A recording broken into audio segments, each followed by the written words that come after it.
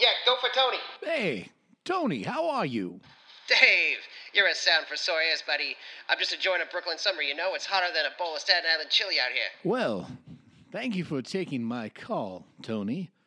Hey, Davey, just because I ain't producing your records anymore don't mean we ain't chums. I have to tell you that the sales on the last two records were pretty good, but EMI already wants more. Of course they do. The world's junkies and all they want to huff is more Bowie music. Well, yes, old friend, you've always done right by me. But if we're going to go back into the studio right now, I need to do something current, but at the same time with the artistic flair of the good old days. You must be talking about the 60s. Greasers, Sock Hops, Jimmy Joe, and Janie Jane falling in love and singing about it. I like it.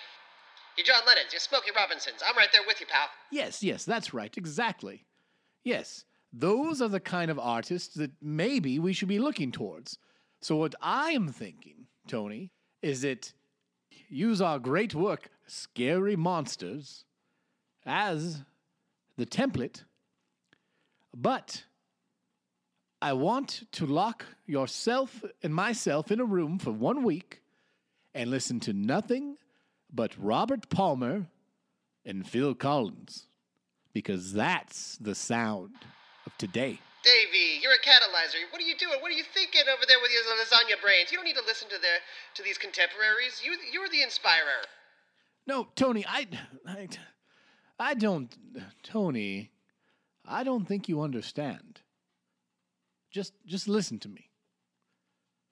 This record is going to be a time capsule of tomorrow today, because guess who I called yesterday? Pee Wee Herman. Frankie Stallone. No, not quite. Better than that. 6'6" Sputnik. You're not in the same space I am, apparently. I hung up the phone with Peter Frampton. Okay. I don't... Listen, whatever happened between you and Peter, put it aside. Can't you work with Peter Frampton on this album? No, you don't know what happened that day when I just offered to help him out on his album. I show up, next thing I know, my dog's traumatized for life, and I'm never allowed back in that recording studio again. That Frampton's a sick bastard. It was all his idea. Well, fine then, old friend. It looks like this will be another one that we do not do together, which I find disappointing because... You want to do a 60 throwback? Do it with me. Do it without Frampton. I'll show up with a Letterman jacket and a bowl cut, but I'm not stepping 1 foot in that room with that man in his voice talk box. All right, this conversation's going nowhere. Listen, even though you're not going to do this record with me, I know that you'll always be there for me. And I don't consider this a letdown. Sometimes we need our own space. I mean, honestly, those years in Morocco were good for both of us. You're right, David. When you're right, you're right. I know, Tony. I know. No, you'll never let me down. Wait a minute. Hey, Davey, think about that as a title. You never let me down. I think you got yourself a bing... damn it. I dropped my phone.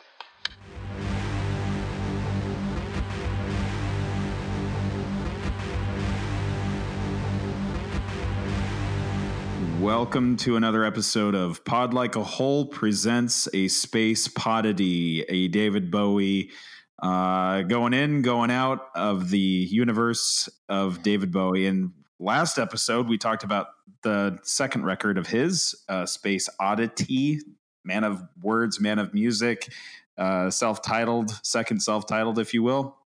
We rolled the dice, the old diamond dice, and we came up with number 17, and it was not a very lucky number, 17, but that took us to the 1987 record, Never Let Me Down. This is Mark, one of the hosts. I'm joined, as always, with two of my fellow colleagues and music nerds. I have Steven. 2019 and cry.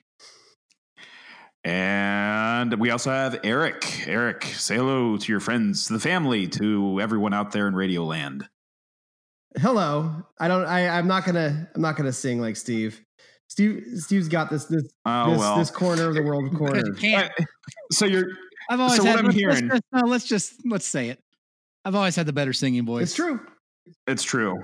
It's never been. It's been widely talked about, but never actually said out loud.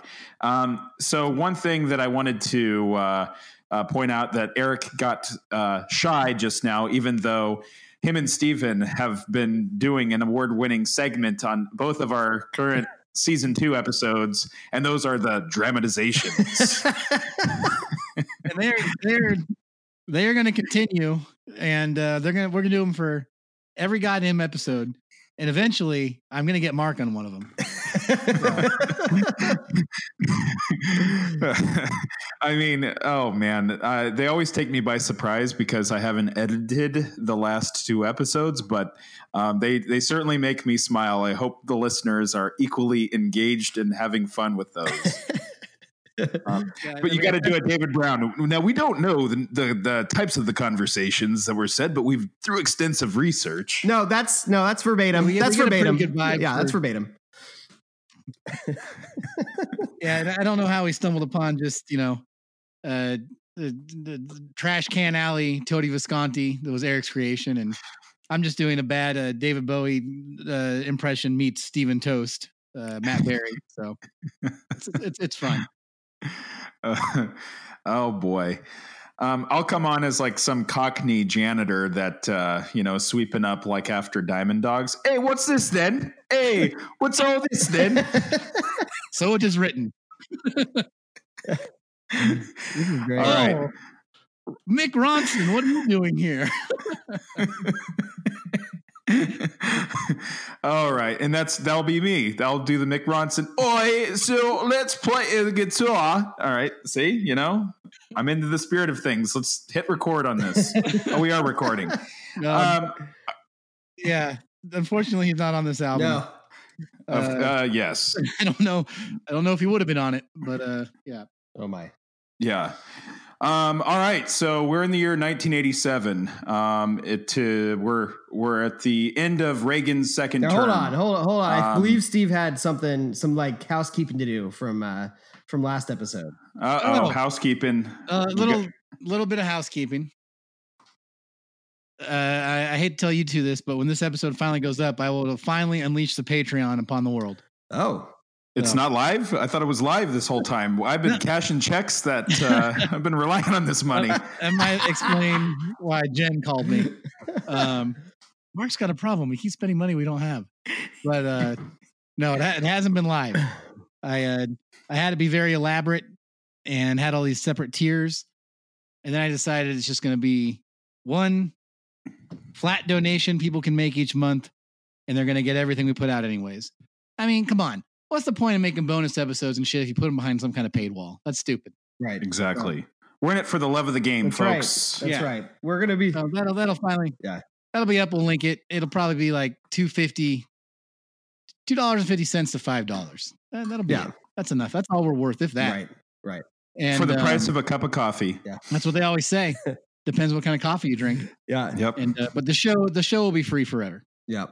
And the other thing I wanted to say is that I've done some extensive reading on the making of the albums we've been reading since we've been discussing after we got done talking about them. And it turned the Signet Committee seemed to get a pretty good response in the last episode.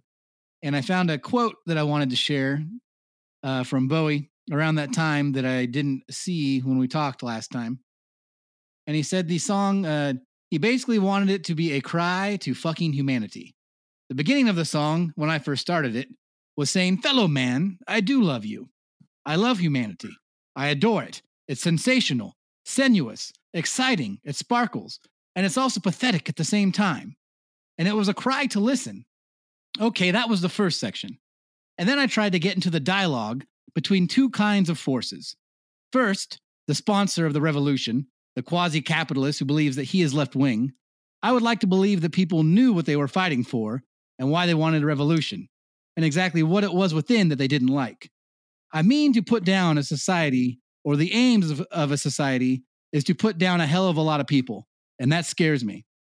That there should be such a division where one set of people are saying that another set should be killed. You know you can't put down anybody. you can just try and understand.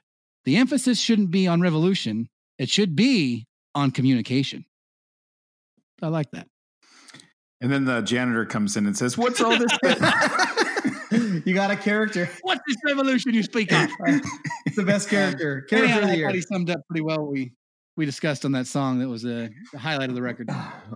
Oh man, that was like the Mr. Great Moments with Mr. Lincoln's like speech there for a second. I felt like the Union Brigade was climbing up over those Gettysburg Hills.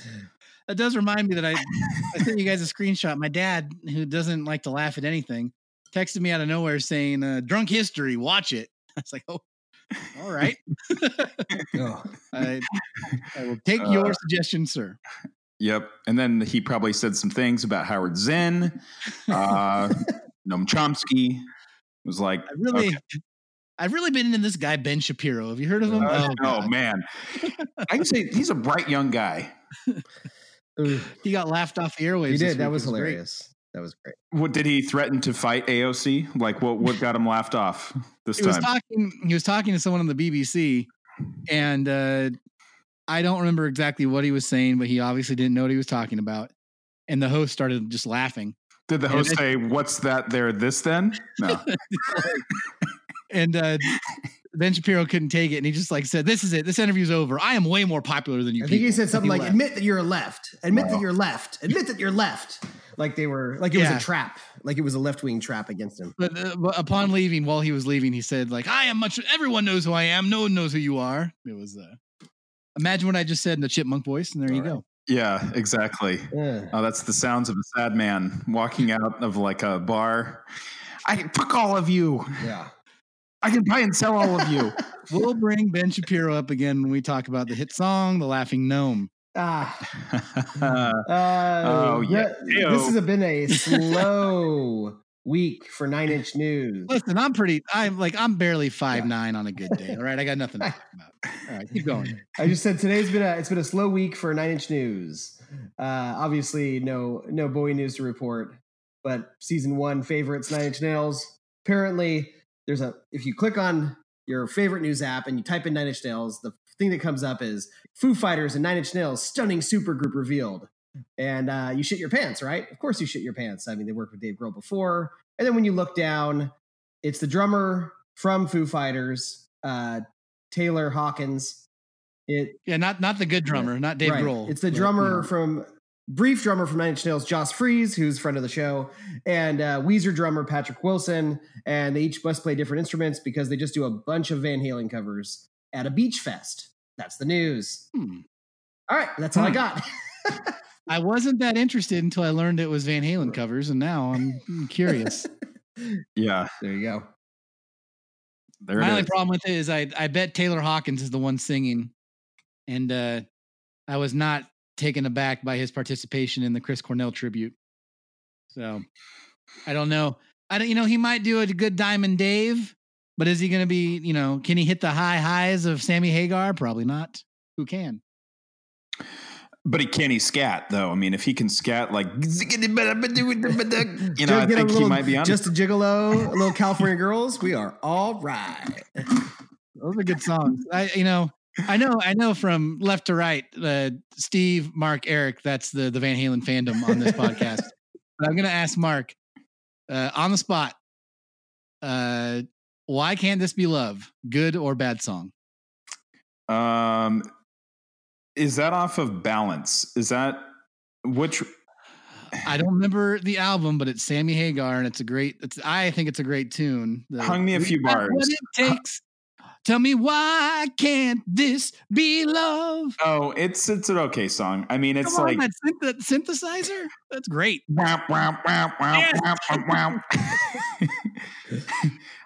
probably was off Balance. I'm gonna say it's a good song. I mean, if I can remember the melody by not hearing that song for probably about maybe more than 9 months ago, yeah, I'd say it's a good song.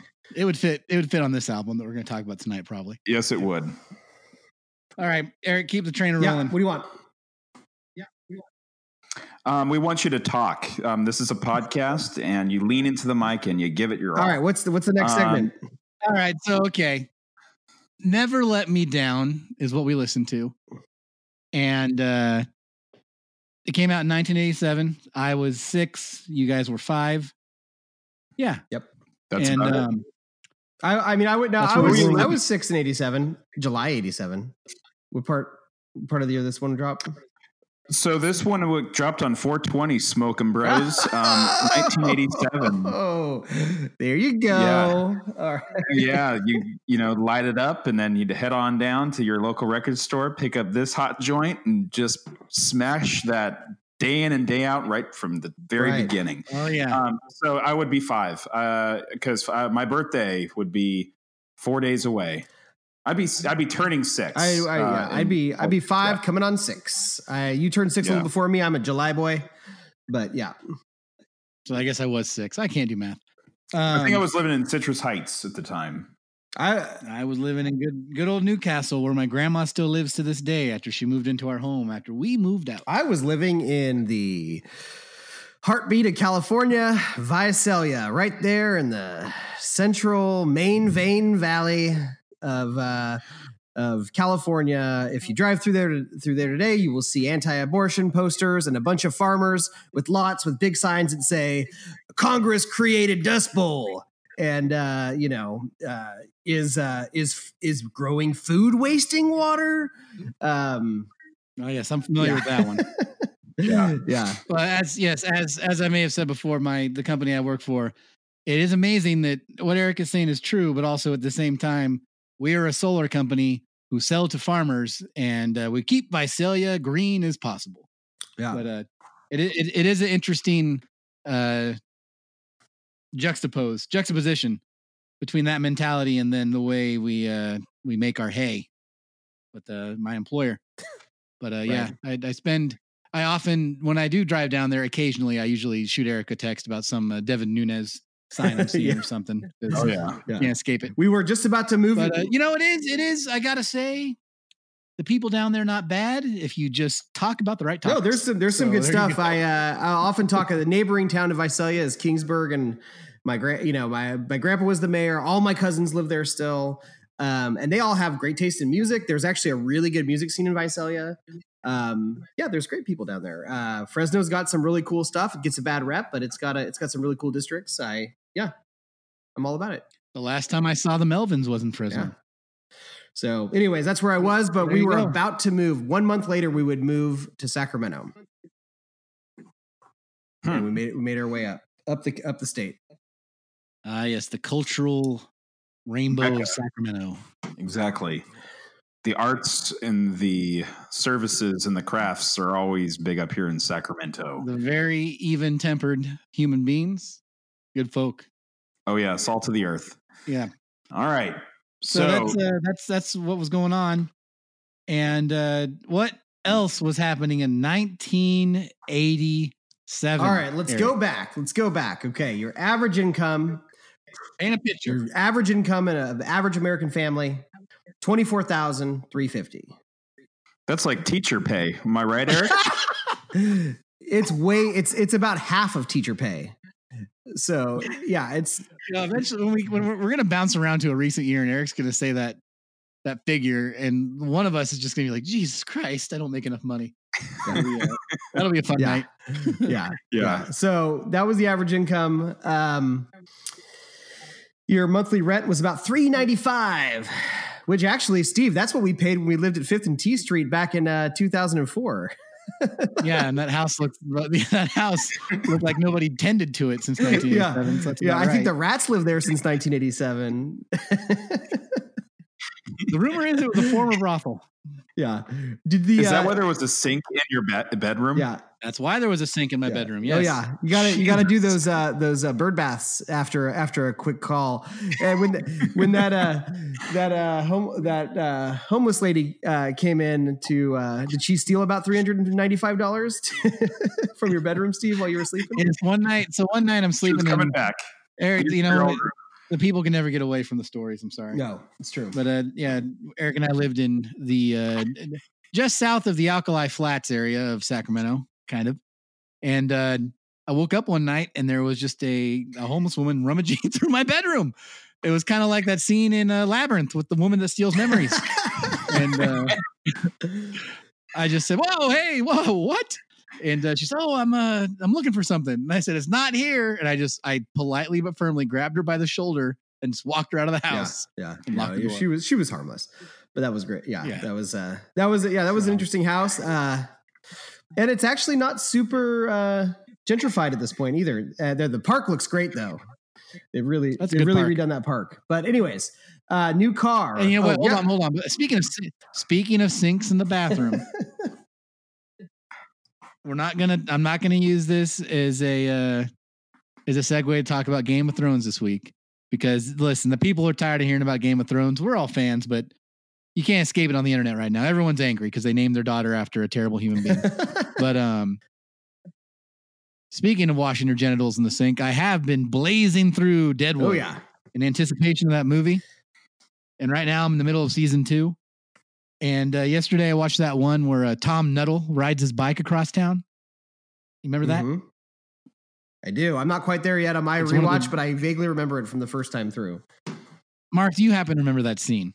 I haven't watched that show probably in a decade. I mean, whenever it ended, I mean, like, I never did a rewatch after I, burned through them. That was it. But yeah, well, if I were you, I'd suggest doing it again. I'm having just a hell of a time watching it. It's a renaissance in Steven's house. Yes, and there's this scene where just Tom Nuttall's the guy that always wore the apron around his waist. Oh yeah, and he gets a bicycle and he rides it across town, and every character is out there hooting and hollering as he rides by. It's the best day of his life. Even the crazy, guy that works for Hearst. It's a joy. It's like a little Robert Altman film, that scene. Anyhow, good old that's Deadwood. been taking up a lot of my viewing time as well. It's a good rewatch. Mark, recommended. All right, you bet. As soon as I'm done, I'll get around to it. I've seen all of the. I'm up to date. It's just it's not my fault the show went away for a goddamn decade. Nobody's trying to make you feel bad about it, Mark. It's just telling you it's worth your time someday. Jesus. It just goes down. Once it really starts chugging along, it goes down smooth and you just can't quit watching. True. And every conversation's a joy. Chugging along, going down smooth. That's it. What a poet. Yep. Here's the deal. Like this album we're going to talk about. If you wanted to buy a new car in 1987, it cost you about $10,000. 1 gallon of gas would cost you 89 cents. 1 pound of bacon would cost you $1.80. Oh man, those are some prices. That's right. All right, here, let's get into some news and pop culture. So some news. Mark, this should perk your ears up quite a bit. This was the year they debuted Disneyland Paris. Oh yeah, womp womp. I still want to go though. I mean, before I die, I'll have seen all of the goddamn parks. Before you die, at the rate they're going, Disney's they'll own all of us. They bought Hulu today. So. Oh wow. Yep. Wow. I mean, it's all part of the plan. They're going to be entering phase 3 and it'll all Have you not got the letter yet? Okay. Sorry. Anyways, there's that. Thank you, Michael Eisner. Germany. This is the year. I thank him every day. This is the year that Reagan gave his Berlin Wall speech on June 12th. So a little after this album dropped, during the height of the Cold War, to reunify Paris. That reminds me of when I graduated 8th grade. We sang Scorpions' "Wind of Change" together. In front of the school. Not a dry eye in the house. We're going to high school. Scorpions. Singing about Germany. What grade were you in? 8th grade. It was like years later. This is you must. Yeah, that's some hill people stuff right there. It really is. So about 6 years later, Margaret Thatcher was elected for her 3rd term, and we'll hear more about her when we talk about 87 and Cry. Televangelist Jim Baker had his whole scandal, which televangelism was a very strange trend in the 80s. Any of you listeners, if you ever got caught up in that and sent them money, I'd love to hear your story. were you saved? Still is a strange. I mean, the 700 Club still exists, Right? Oh yeah, yeah. It's very strange. The Benny Hinn, friend of the show, may he rest in peace forever. And I used to do hallucinogens and watch Benny Hinn. Have you ever watched Benny Hinn? Oh yeah, is he the guy that speaks in tongues? He speaks in tongues. He's of Indian descent. Oh no, not that guy. Sorry, I was thinking of another guy. He like revives people, and then he'll touch them on the head, and they'll fly 10 feet or 20 feet away. Was there an evangelical thing this last week with Falwell Jr.? Didn't he like take a picture of the pool boy boning his wife or something? Wasn't something of that nature? Something not very Christian. I think he was he using Michael Cohen for that one as well? I think that's where it all came out. I could be wrong. I can't keep track of all that shit anymore, and that's just how they want it. Pisses me off. Yeah. So pop culture, I will say that there are many things of interest to us all. Final Fantasy debuted on NES in Japan in 1987. Have you guys ever played any of the Final Fantasy games? I've watched you play them, but no. I am just about to start Final Fantasy Part 3 for the SNES. I also have the first one for the NES Classic, but have not dabbled in it yet. It'll probably gonna bore you, but the one you're about to play is a lot of fun. 3 looks amazing. I'm gonna say something that could lose us some viewership, but I do not like RPGs. They're not for everybody. The turn-based stuff, it's like a board game. Like, I don't know. They take an incredible amount of patience, especially the old ones when you can have random attacks. You're walking along and all of a sudden you got to fight something and you got to click a button and then you hit them and then they hit you. You click a button. It's. I love so Steve's explaining video games to me. Thank you. What caveman. What little I've played of RPGs, like for instance, Mario RPG, the 7 coins is an amazing game, and you just have to have the right amount of 7 stars. It's the 7 stars. Yeah, 7. Are you sure it's not the 7 coins? No, fuck, I'm not They're sure. coins, dude. You collect coins. I'm playing it right now, but. You get the right amount of games where those random encounters actually like become like a kinetic experience where you actually have to push buttons in a certain way to make a more effective hit. And the story is really good. So I think when well executed, an RPG can be really rewarding. But yeah, it's a little board gamey-ish. That's fair. Very scintillating talk. I just wanted to say that Final Fantasy 9 is my favorite one. I like how you told me I was boring right there, Steve. I'll make sure to save one of those for you next time we go. I think it's go into fucking Van Halen talk.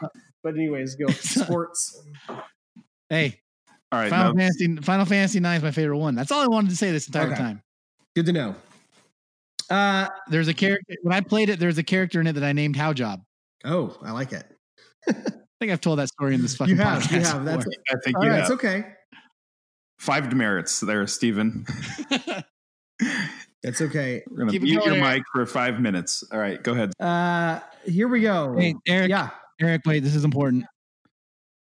Super Mario RPG Legend of the 7 Stars. Oh. All right, you win. Steven will not be one-upped when it comes to all things video games. They are fucking coins, though. You're collecting 7 coins. That's confusing. That's fine. It's confusing, but maybe they're... Are there stars on those coins? Maybe. Well, Eric, listen. Let's... I hate to litigate this, but how often did you get to play video games when you were a kid? 30 minutes a day. Not school days. And we all know that's why you are the way you are. So you probably got the coins and the stars mixed up. It's fine. And that game, the Bible game. Well, you have to turn the fish into bread, or you don't go to level 2. Did you guys ever play any of those Nintendo Bible games? I've not. There were Nintendo Bible games. Yeah, there were. Yes, there were. Oh my God! All right, man. We have fun here. All right, we have fun. Another pop culture. This is a good year for pop culture. The Simpsons premiered on the Tracy Ullman Show. They got their own series in '89, but for the 2 years before that, they were on the sketch comedy show. This was the same year that Fox Television premiered, so they kind of premiered with Fox and have been their babies ever since. And Matt Groening based it on his own family to a certain extent, and it was a very gnarly, messy show in those early sketches, but kind of a fun fact. Hey, boy. Yeah, boy. Boy. Yeah. Yeah. Oh, yeah. That's I'm glad you bring that up because Mark's character on our skits is basically going to be a Tracy Ullman's character. Yeah. So. What's all that? This then? Tracy Ullman in a flat hat and a jumpsuit, a grease stained jumpsuit. Yeah. Fake mustache. So this always makes me think of the amazing, like, what was it? The 150th episode extravaganza with Troy McClure, that episode where they show the original ones, and then he just stares at the camera. Yeah, he just stares at the camera for like 5 seconds, and they haven't changed a bit, have they? That's golden. Oh yeah, good stuff. Golden stuff. Good stuff. Popular films this year: 3 Men and a Baby, Fatal Attraction, Beverly Hills Cop 2, which I've got something to say about that one. That one's directed by friend of the show, even though he passed away before the show premiered, Tony Scott. And that one has that one's like the gritty take on Beverly Hills Cop, with a ridiculous subplot about Judge Reinhold being a gun freak that we never knew about, and he's absolutely insane in that movie. So enjoy that one next time you watch it. They only did 3 of those movies, right? The third one they filmed at Great America. Yeah. Yeah. Okay. Yeah. Oh yeah. We got Good Morning Vietnam. Is that all you got to say about that, Mark? What's that? That's all I had to say. I've never seen all 3 of those Beverly Hills Cop movies. I've only seen the part where Axel Foley, played by Eddie Murphy, is dangling from one of those little like Ferris wheel things, and that's all I've seen of the Beverly Hills Cop movies. Not unlike how the cops in Rush Hour 3 are hanging from the Eiffel Tower. I feel like there's some weird set piece in both of those movies. But I haven't seen those movies either. Or Shanghai Nights. Missing out. Or Shanghai Noon. Missing out.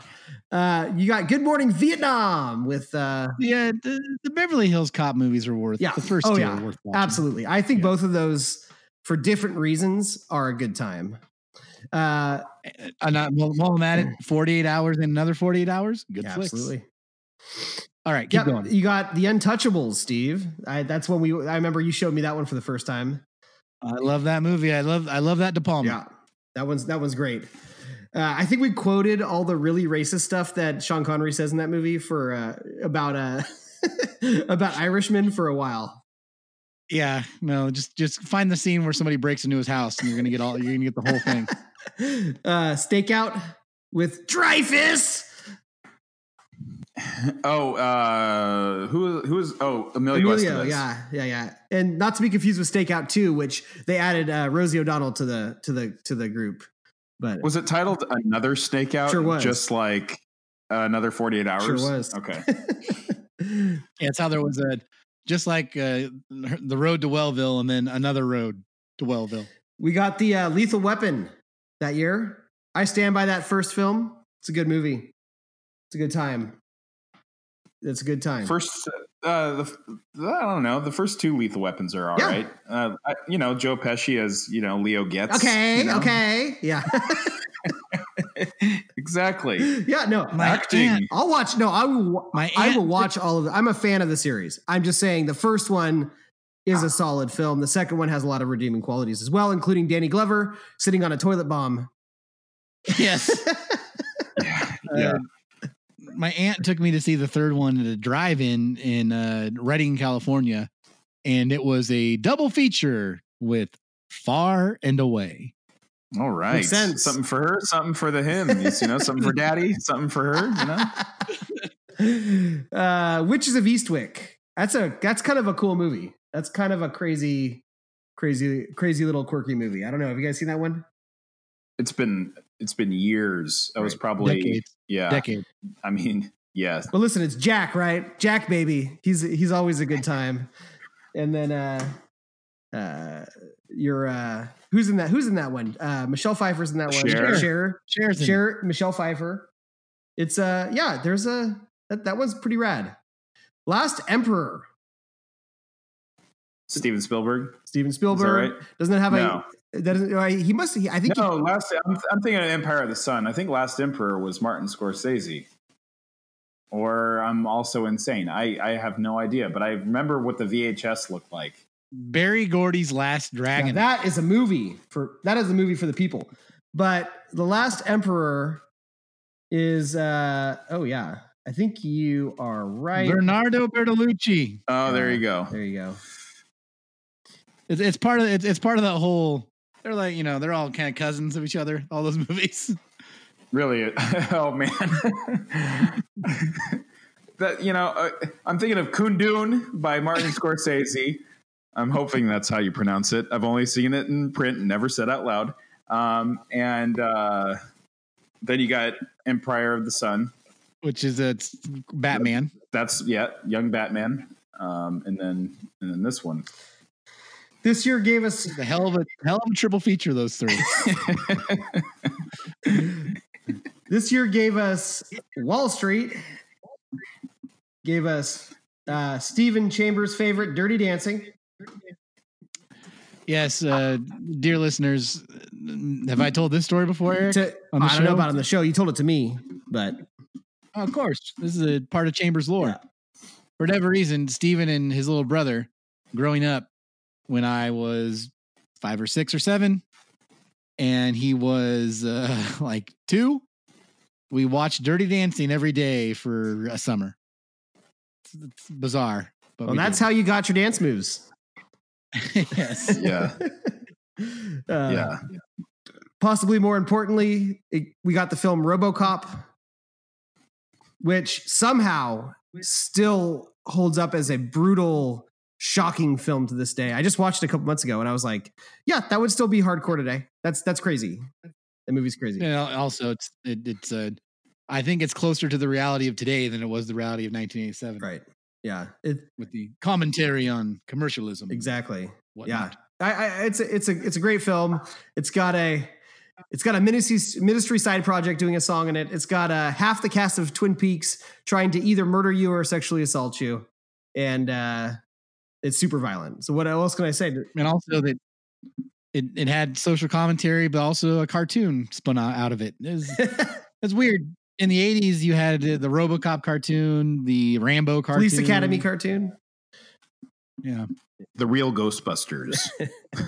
Wasn't necessarily a rated R movie, but yeah, it's another one. Yeah.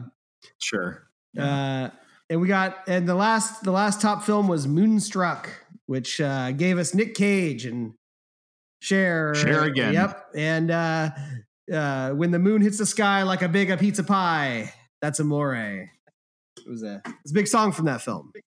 Big song. Yeah. Yep, big song. That reminds me that tonight I learned of a big song that was in many movies that I had no idea was by an artist that we're going to talk about. All right. Is that artist David Bowie? Because this is a David Bowie podcast. No, we're going to talk about only talking about David Bowie. That's right. So just to paint the picture of the music world, Michael Jackson dropped the album Bad. I remember watching the video on primetime TV. That's right. The world still doesn't know what to do with Michael Jackson at this point in 2019. We'll check back with you on how we feel about him in a little bit. Then we got. I think he's canceled. Is what I'm hearing. He's done. Yeah. Depending upon which. I'm pretty sure he's in the dustbin. I think he is. As far as I'm concerned, as well. As far as I'm concerned. I feel like the nail very hot take. Gentlemen. I feel like the nail hasn't hit the coffin hard enough on that one. That's why I said it's still out for debate. But yeah, I think we're all in the same camp as far as that goes. Yeah. Lionel Richie, Fleetwood Mac, Tango in the Night. Peter Gabriel was blowing up solo style. Janet Jackson dropped. Let's see here. Whitney Houston became a powerhouse. And as the George Michael's Faith album. Have you guys watched that Whitney Houston documentary on, I think that's on Hulu. I have not. It seems is it a little exploitative? It seems a little sad. I don't know. I haven't seen it. No, I think it's more appreciative, endearing. Okay. It doesn't, towards the end of things there, it's hard not to it's material that was exploited as it happened between her and Bobby Brown. Right. Sure. So they painted, they do what they can. I thought it was good. It actually made me appreciate her music more. She has a lot of good songs. Right. So. Los Lobos, a band that I've actually seen live at like a Tucson State Fair. Hot take here. They had a couple kind of cool songs, but anyways, the La Bamba movie dropped and they were the band in that movie. So there's that. Yes. The Wolves. That's right. And then U2, friends of the show, U2, Joshua Tree came out. Smash. Phenomenon. With or Without You was the single. I will also attest that is a classic album for very good reasons. It's a good one. Mark force fed it to me. Where's the rank? It's great. Where's the rank, Mark? Is it number 1? No, it's not number 1, but it's probably number 2. Actually, it's probably number 3. I would probably go rank them Achtung, baby. Then number 2 would be War, and then number 3 would be probably Joshua Tree. And then How to Make Love to a Bomb. That's right there at number 4. How to Destroy, or I don't know how the fuck that album is. Yeah, that one's ranked pretty low for me. Rattle and Hum's number 0. God, Rattle and Hum, what a mess. But this isn't U2 talk. That's another podcast. It is. It literally is. It's what inspired this one. That's true. Yep. All right. That's all I got on 87, guys. That was a long one, but I feel like it's an entertaining year for pop culture. Thanks for bearing with me.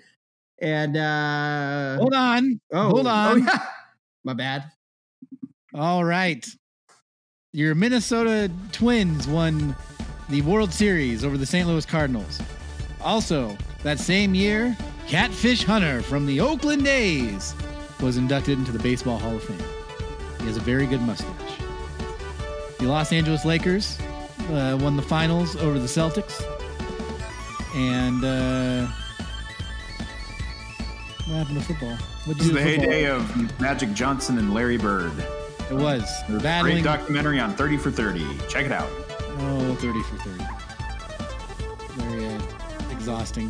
That Bill Simmons fella. And I'm not going to... American football. Looks like the New York Giants beat the Broncos in the Super Bowl. And that was the sports talk. We're done, right? Yeah. By the way, if you're a hockey fan, the Sharks are in the final, or the Western Conference Finals? I don't understand. Who knows? We don't know how that works. Yeah. Why pretend? All right. Yeah. Oh, boy. We really... really painted a picture about the year of 1987, didn't we, Eric? I think it's important. I mean, we don't even talk about the fashion, but, last time you guys made fun of me for bell bottoms, but let me just tell you, there were Rolexes, there were shoulder pads, there were crew neck sweaters. It was a year of fashion in 1987. I think unnecessary suspenders was kind of a look sometimes. I think you're right. Sure. I think you're absolutely right. And what? I think we also got mitten scarves. We got buckle boots, leggings. It was quite, yeah, suspender pants. There, yeah, it shows up right here. Suspender pants, pants with built-in suspenders, denim jackets, belted slacks.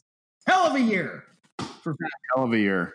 You're not just reading that off the internet. You knew all that off the top of your head. I knew half of it, and then when you said suspender pants, I double checked, and that is for sure on the internet. So you tell me then, though. What is this right here then? David Bowie. What was going on with him? I don't know. He was doing circus chic this whole album. I mean, his style. Are you talking about his style, his fashion, or are you talking about him? I think we're just talking about Bowie in 1987. Yes, well, so let's. How did this album come to be? Well, I can get started here.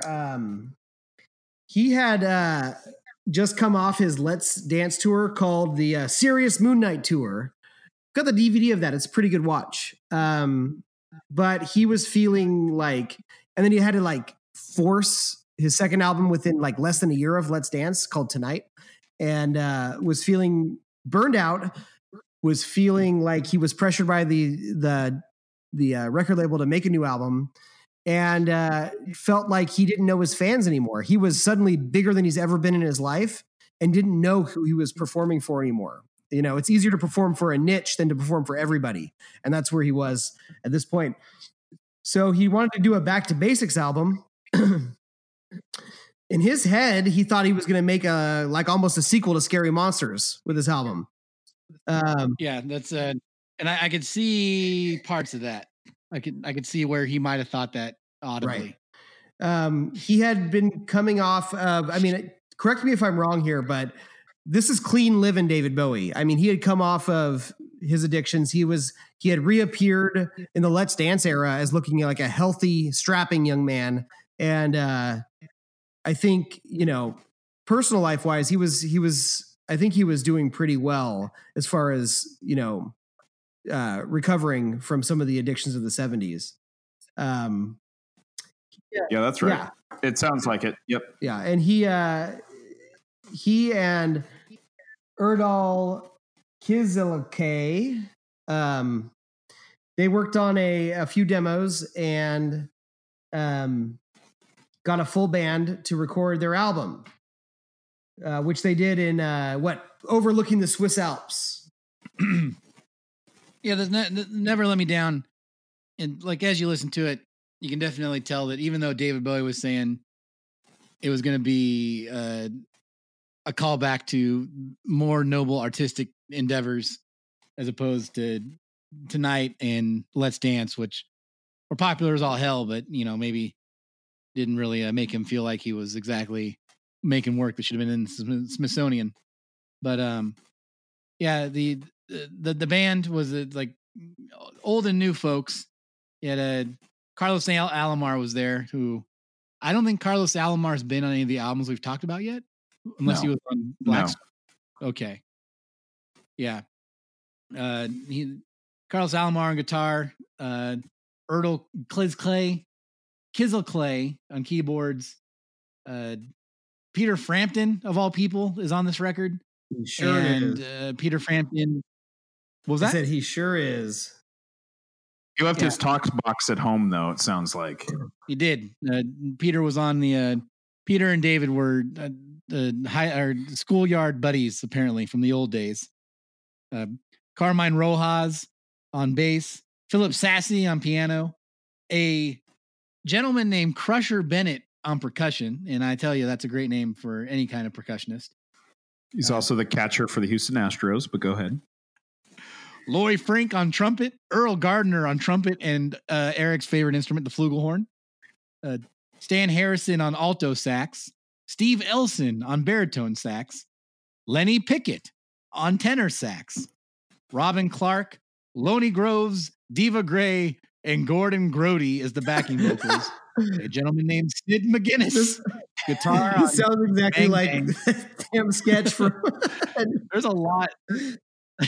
There's a sketch from that I'll Be Leaving show, which is great, with Tim Heidecker's like the jazz nerd character. That is a fun show. That I'm almost done, and clearly the amount of people on this, you can hear that there's way too many people on this album when you listen to it. Yes.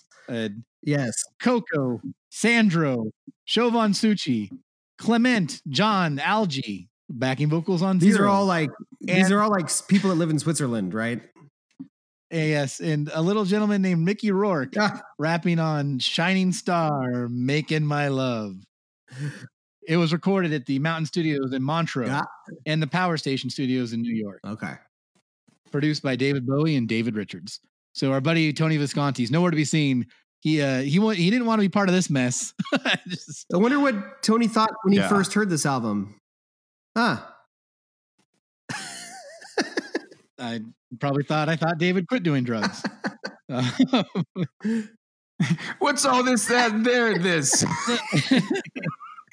We're not doing it now. Okay, got it. Yeah, it was overly produced. Too many people were on it, and at the time when they were recording it, whenever artists are putting out a new album, they always say it's typically it's the best thing they've ever worked on. And Carlos Alomar said it was the most fun doing an album they've ever had because it was really coming back to just us and not all the outside influences. So apparently they felt like they were being influenced by themselves. I I see a little of that in the record. I see a little Scary Monsters here, but at the same time, I see a lot of like Let's Dance 1980s nonsense going on, which I thought they were trying to get away from. And I would say I would actually add a when you're in the middle. I would actually add a counterpoint to that comparison that I think Let's Dance's high points have give itself a little room. Give itself a little room to be a little more artistic and creative than these songs ever get. So if they were trying to get away from that, I guess they did, but not in the right direction. Well, it's interesting that, like, and I agree with you to an extent, but also, like I was saying, that when the artist's putting out a record, they're usually championing it. But Carlos Alomar, even like a couple years later, said that David Bowie seemed like he was at a loss during the whole record, and that the music was totally over rehearsed and overproduced, and everything was over demoed. So I can definitely hear that. The original versions of these songs, there's a lot going on, and it feels like it might be like the 20th take. Nothing sounds spontaneous. Right.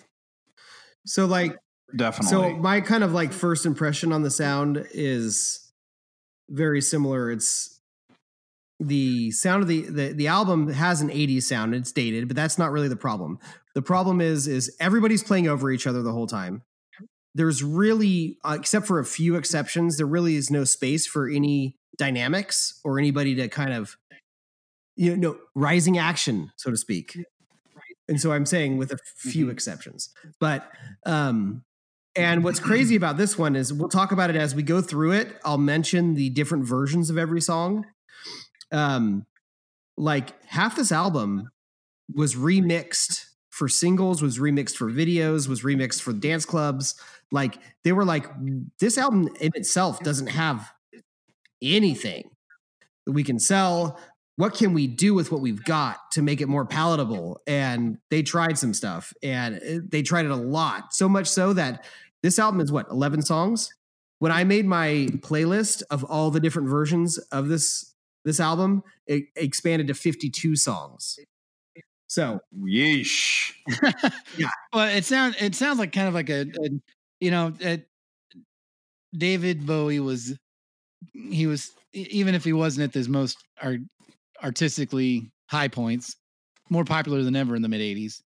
And some of the archives in this say that he felt like EMI forced him into the studio just to make a record, and his heart wasn't totally in it. And I think you can kind of see that. And he wrote 12 songs on his own with arrangements and everything. And he gave it to everyone else and basically said, hey, take what I made and just make it sound like what I made, but make it sound better. And it's kind of like a Frankenstein that got loose. And like Eric just said, there's a billion remixes. The original versions of the songs are just overdone to death. So yeah, I think the biggest. Yeah, Go on, Steve. Oh, I was gonna say it is hard. I think they tried to make the best of what they could by being maybe going to work a little sooner than they wanted to, and you can just the end product. The end product is definitely what it should have been considering the circumstances it was made under, which was it seemed more commercial driven than anything. And I would say like there is a layer to criticism that's fair about it sounding dated because it's a bunch of 80s synths and shredding guitar and honking sax. That is very like by 87, that was old hat. It's not unlike the low points of the last album we discussed, Space Oddity. Because Bowie's always got a timeless sound to him. So whenever he sounds dated, that's concerning.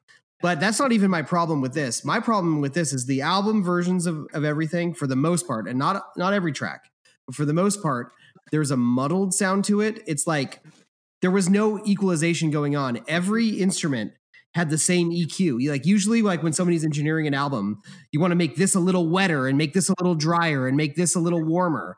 But everything had the same like reverb and echo settings. down the board. So it just sounds like mud. It just sounds like synth bass going and then like synth going over it and then guitar going and it just turns into a fucking mud waterfall and that all sounds the same. It's like somebody was like, hey, should we make the bass a little warmer? Fuck no! Make it sound the same as everything else. And like this thing is it's just so static in its sound. Everything's muddy. Nothing shines in the music. And that's my early summation of the album as a whole. But there are some high points that I can't talk about them. Yeah, and that was kind of, I mean, it didn't come out. This isn't something that in hindsight is completely looked at differently. It came out, it peaked at number 6 on the charts, but it was the worst David Bowie album since 1971, performance-wise. And the majority of the reviews like give it, you know, they give it for like a 2. If it's not the worst thing I've ever heard, but it's just really middling. And the Rolling Stone said that, you know, Bowie, after all, is still supposed to be a trendsetter, a canny chameleon who knows just when to change color. But it's hard to believe that he's ahead of the times when he sports Don Johnson stubble and sings lyrics that mention, of all things, Top Gun. And that's fair. And just trying to be a child of the times. Yeah, for our Jay Sherman corner, when they came out, the critics weren't very kind to it. No. And we actually have neither was David Bowie soon after. We did a little experiment with our listeners about their opinions on this, and we actually got some mixed reviews. So we will get to those a little bit later in the show. So thank you for contributing. We'll talk about it a little bit later. So yeah, it came out in 87. The Glass Spider tour followed, which was pretty over the top and had a giant glass spider. I think a big part that I've read is that the Glass Spider tour was actually like in his head before the album was written. A lot of this was written to be a theatrical component to that show. Like, you know, almost like the songs weren't meant to stand alone. They were supposed to be a part of that tour. So you can see that in a few tracks for sure. Yeah. I mean, we'll have our final thoughts after the album, but I think it's not as bad as I thought it was going to be. I'll leave it at that. Yeah, agreed. Yeah. I think the majority. I mean, okay, is this the first time you guys actually listened to it all the way through? No. And focused on it? It is for me. Okay, so and focused on it? Yes, absolutely. But this is not the first time you know. And I'm pretty sure I spun it maybe once or twice, but I don't know. I think a lot of my opinion just is formed from seeing it so often in the used section at the record store. I mean, when you see an album that often in the used section, you're telling yourself, this can't be good. Right. But I don't remember if I know I never bought it. If I ever did listen to it, it was free somewhere. Yeah. Well, my son Lennox, who loves Bowie, I'm sure we'll play his review at some point tonight. He has been collecting magazines with Bowie, and I've read them all. And so, like, whenever it gets to the retrospective, the Never Let Me Down era, I'm not gonna say it's for my opinion, but it's clear that this is the rock bottom album as far as critics are concerned.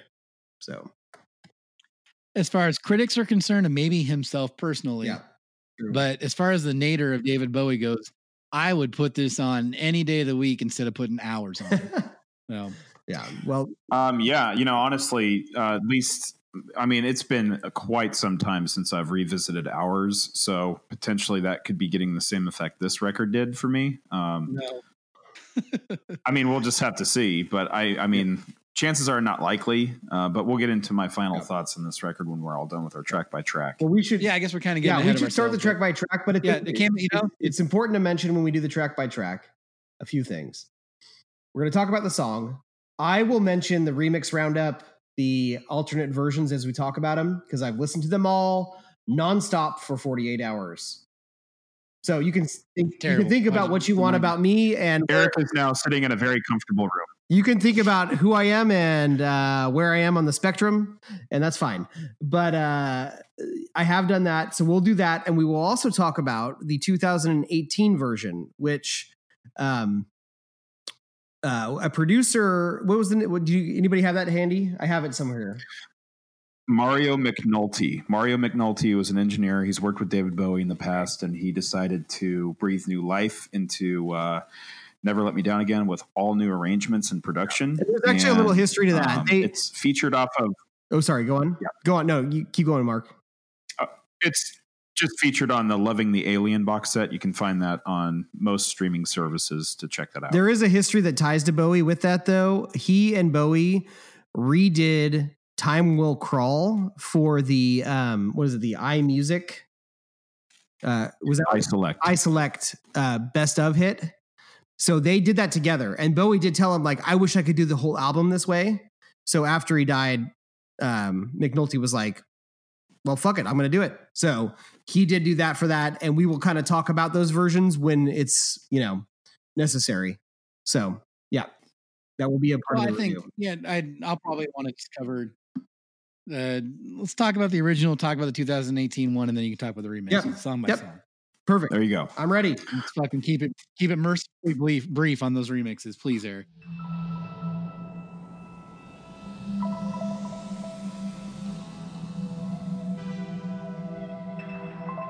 Welcome back.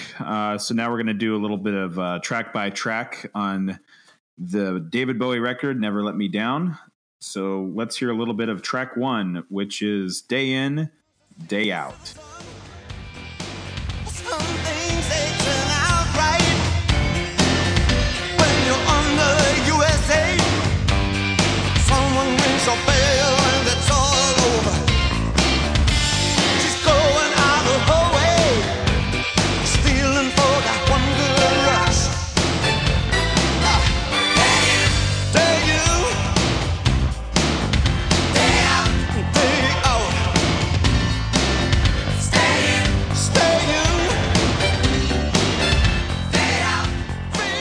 So that was Day In and Day Out. So here's some of my initial thoughts. It's got some cheesy production. There's no doubt about it. But for whatever reason, it actually it seems to work for me. The song is about America's society's view on homelessness, and the video, which we can talk about that later after you kind of get your 2 cents on this song. But I actually like this song. The first time I actually heard it was not off this record. I think I had a Best of Bowie, which was a 2-disc on Ryko, but it wasn't the Changes Bowie. And I could kind of feel that this song was in his later works in the 80s, which was always, like you guys had said, just to be the era of Bowie that you just got to avoid. And so I didn't really give it the time of day, but I actually do like this song for whatever reason. And the 2018 version, for me, it sounds pretty close to the original production, but it just adds a little more live instrumentation rather than synthesized instrumentation. But yeah, I like this song. I would agree. This is one of the few songs that I think the 2018 I'll come back to this a lot. The 2018 re-recording of this, oftentimes isn't, in my opinion, isn't better or worse than the original, but if the song's already good, it kind of gets a little better. And if the song's already bad, it kind of gets a little bit easier on the ears, but sometimes it doesn't add anything. And in this song, I think it adds a lot. I actually do like the 2018 version a little better. I am not a anti-80s production. 75% of the music I listen to came out in the 80s and is very synth heavy.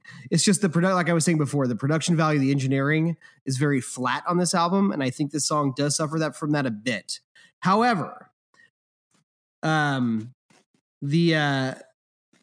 start with the song itself. The single version is very similar to the original, except that the bass is lifted up a little bit, and it's the way they use the backup singers is way more effective.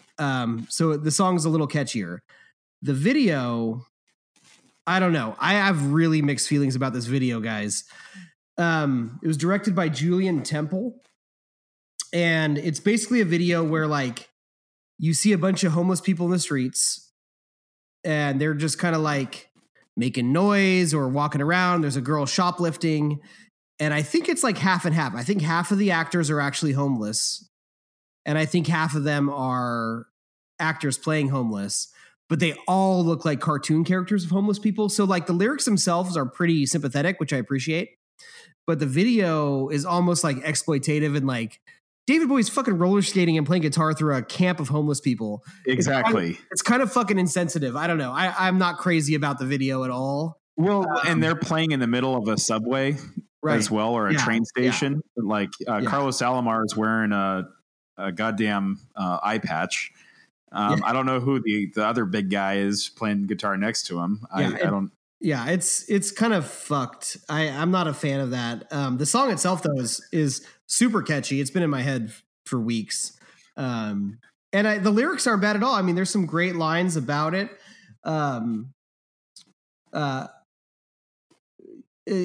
Specifically about the USA and how they treat the homeless. And the video actually ends, I think, strongly, where you suddenly see a house and this homeless family is there, but then like the US cops and like tanks and stuff come on the house, and it gets kind of scary. Like I think that becomes actually like effective art at that point. But the rest of it doesn't make any fucking sense, and it is exploitative. But you know, it's funny that video was banned. I don't know if MTV banned it, but some networks banned it, which I guess David Bowie was like, "What?" It was banned by the BBC. Oh, okay. And Mr. Bowie was interested that at the same exact time, La Isla Bonita by Madonna didn't catch any flack, which has some very suggestive imagery, right? And he was kind of he was kind of flabbergasted why his video got banned. There's a scene where a guy in a Rolls Royce rolls up to a girl walking on the street. She's homeless, and I think he assumes she's a prostitute, and like forces her in his car and like rips her clothes off. That might have been why it was banned.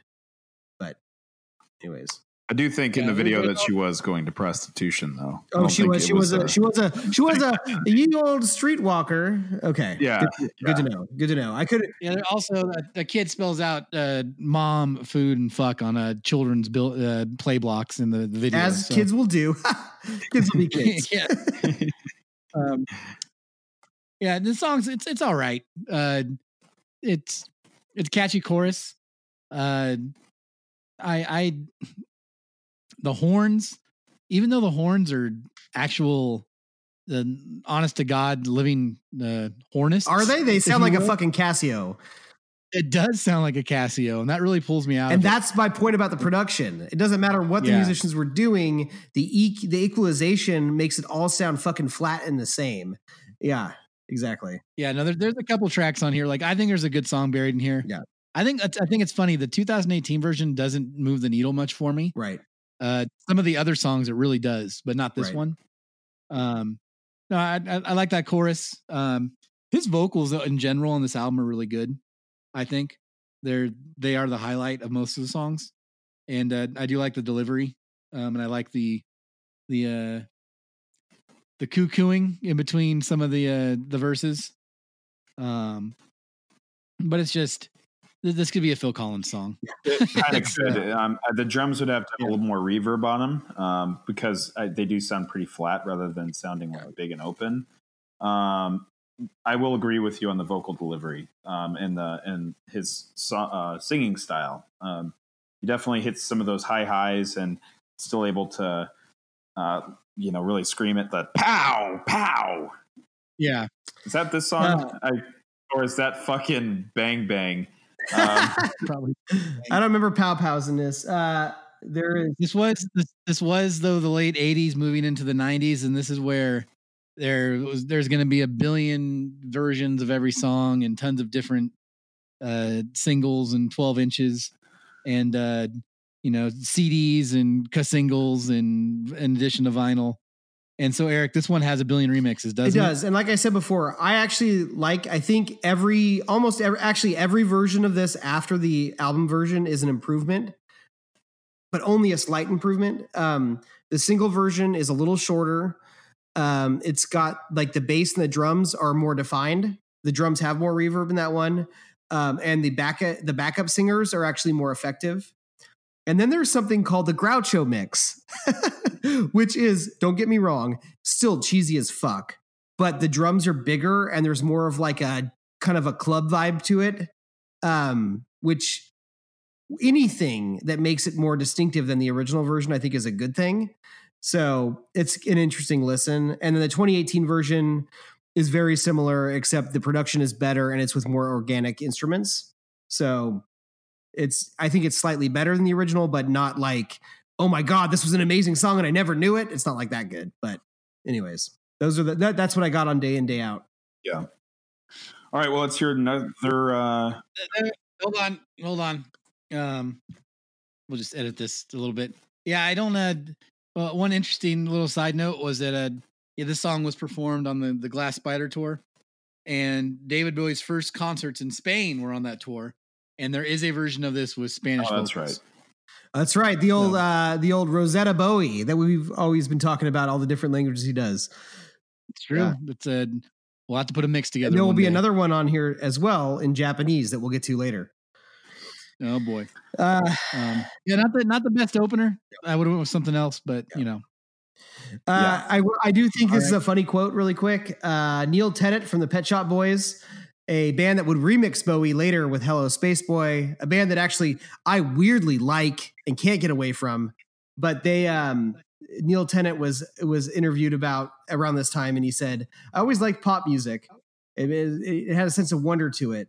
But would you rather see Bowie in roller skates, like in the Day In, Day Out video, or would you rather see him dressed as a clown walking along a beach in Hastings with a bunch of new romantics? I imagine it's the latter. And anyways, I just like that kind of like snarky take on where he was going during this era. Yeah. Yeah, fair enough. All right. That video is not good. I have a problem with that video, but let's move on to track 2. Track 2. So, Time Will Crawl. Let's hear a little bit of Time Will Crawl.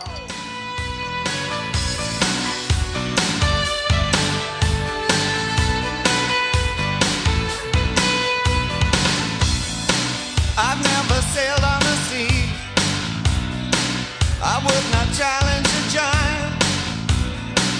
I could not take on the church. Till the 21st century looks. I know a call from a man. He was as blind as the moon, and he saw the sun in the night. He took a Top Gun pilot and he made him fly through a hole till he grew real old, and he never came down. He just flew till he burst.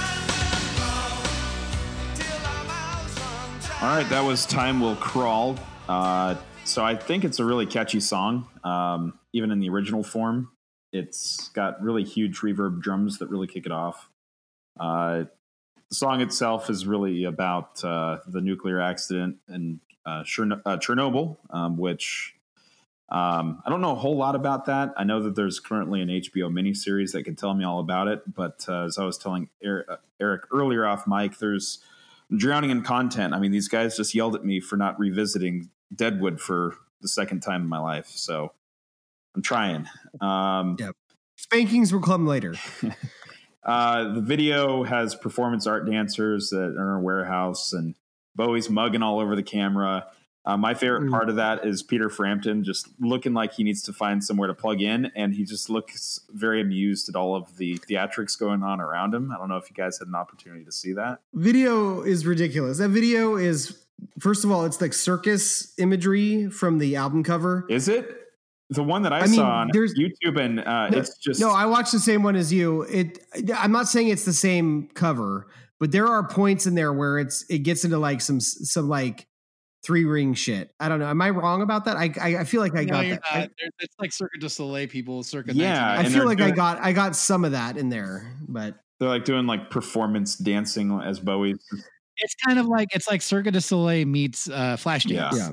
Kind of. There is some excellent. Eric came over. Sorry, go on. Eric came over a few weekends ago, a few Friday nights ago, and we watched that video together, and it is something.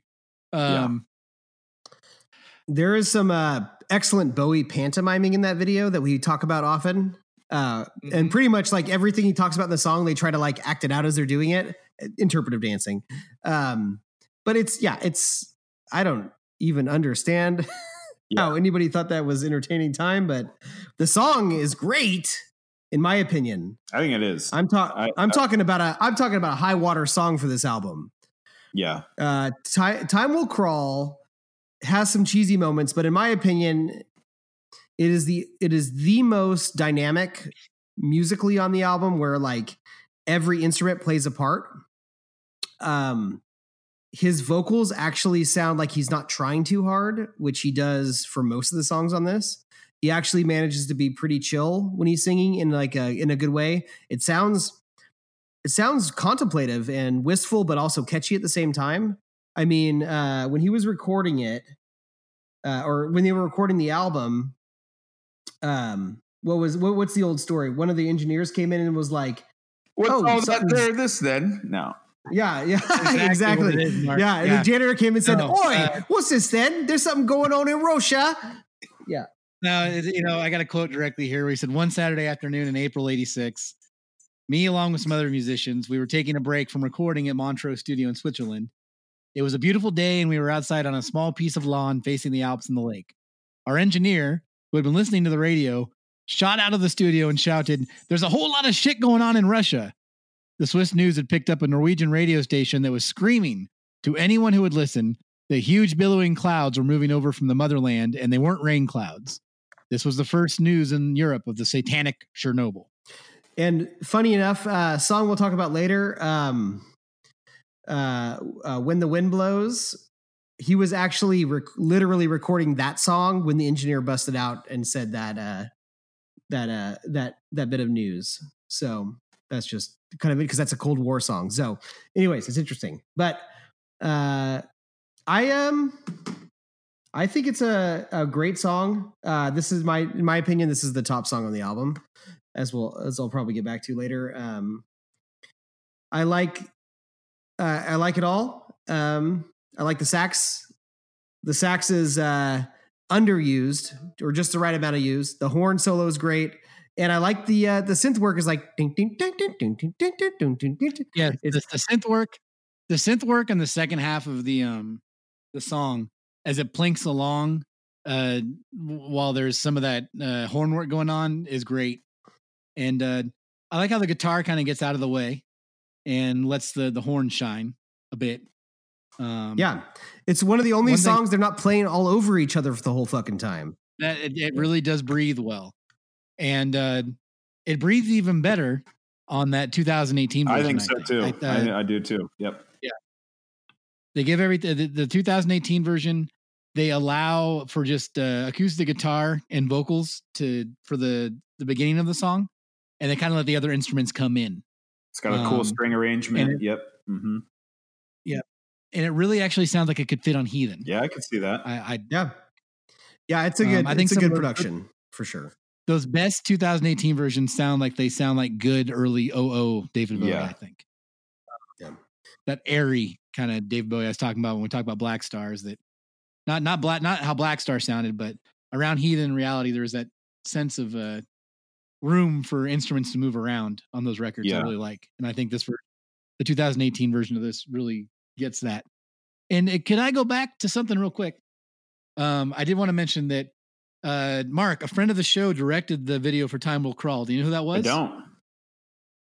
Tim Pope. All right, Crow 2. Yeah, Crow 2. The best. How did you know that? How did you know that? I just know my shit. Yeah.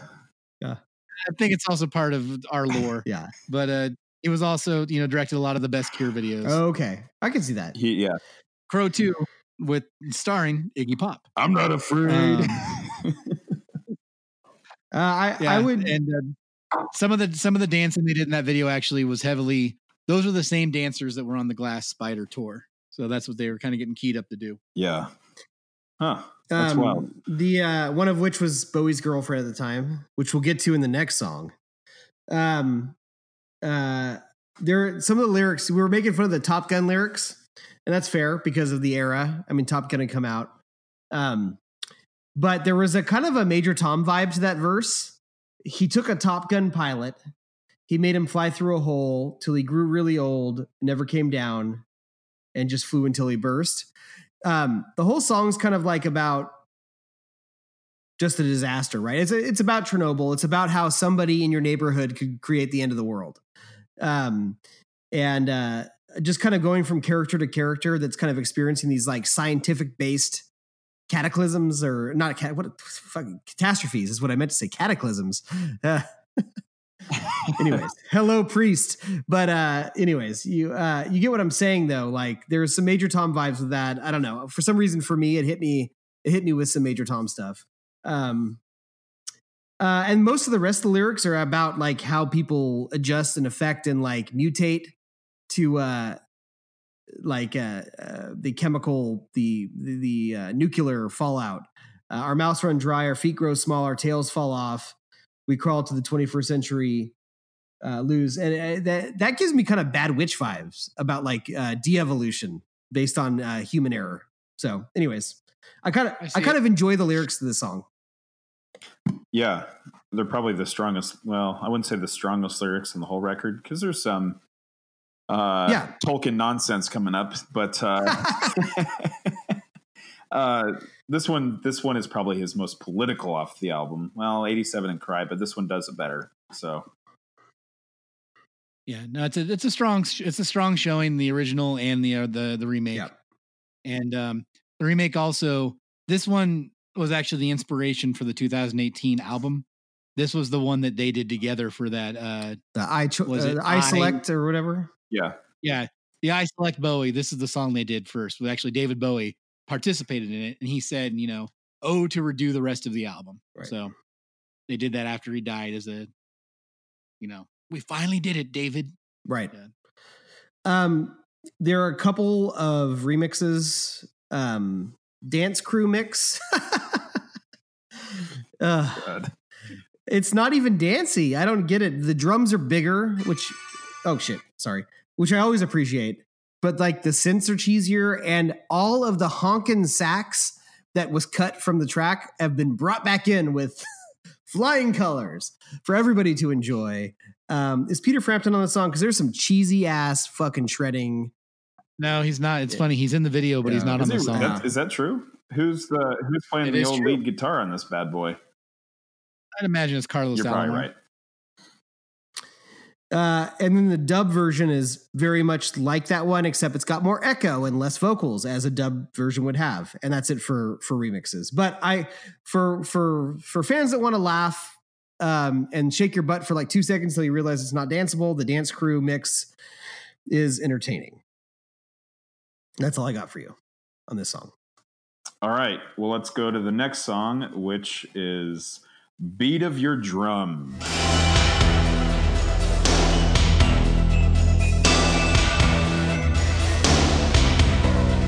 Photograph me, watch as you go. Now fashions may change, heaven knows, but you still leave a stain on me. No need to go. Colors may fade,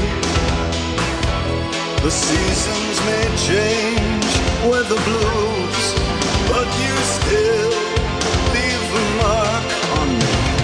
Roll, negative face, never the twain, reckless and tame. I like the beat of your drum, I like the look in your eyes, I like to look through your things, I'd like to beat on your drum. Beat of Your Drum. This is this one has a kind of a slow build.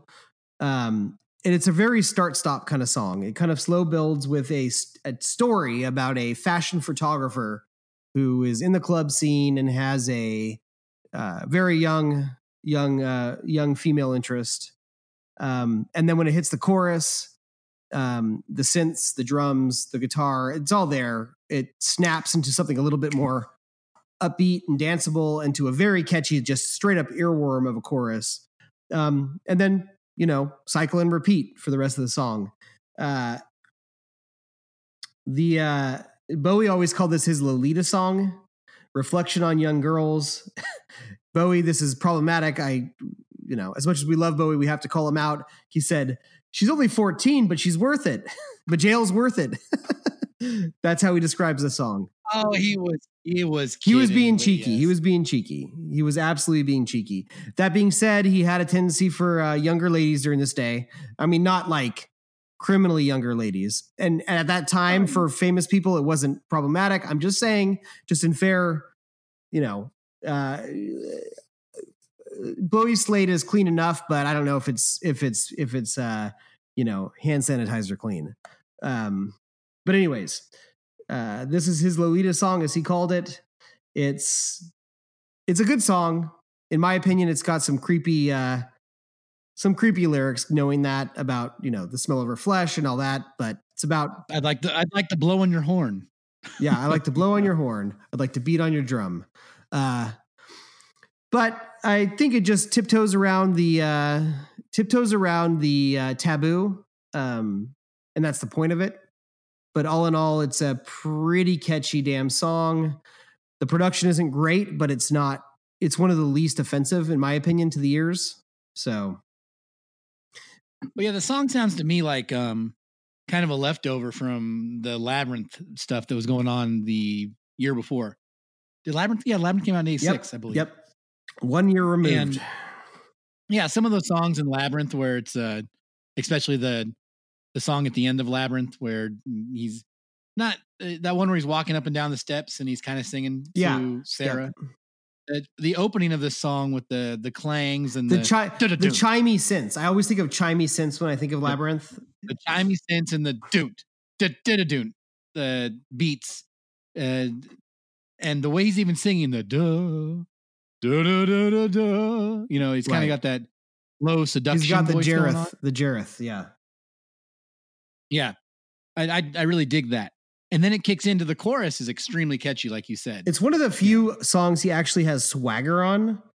That's the problem. Is like Bowie always has swagger, and it's almost non-existent on this album. On this record. It definitely does. The chorus has some swagger. Yeah, it's extremely cheesy. But I like it.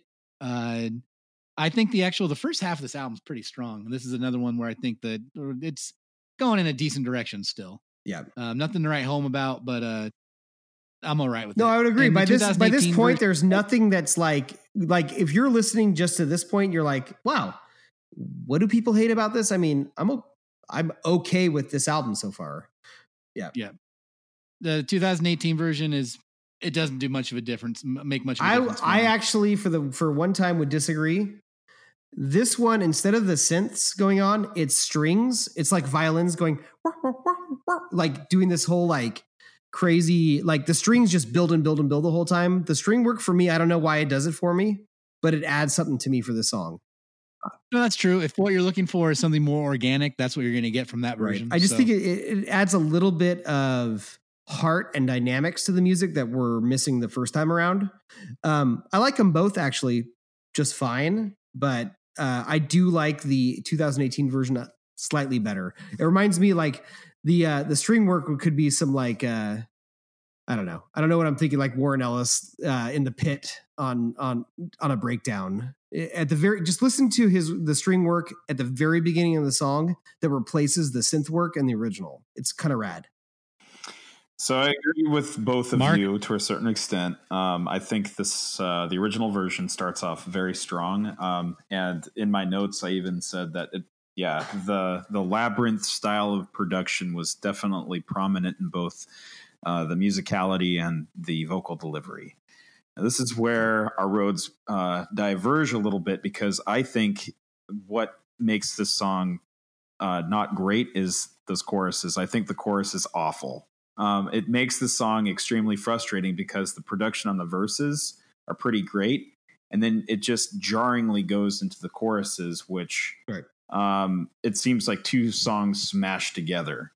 In not the greatest way. But the 2018 version, I think that they did a great job of reworking those intros with more strings and live drums. It sounds more organic and more to the time. Strips away that labyrinth synth work.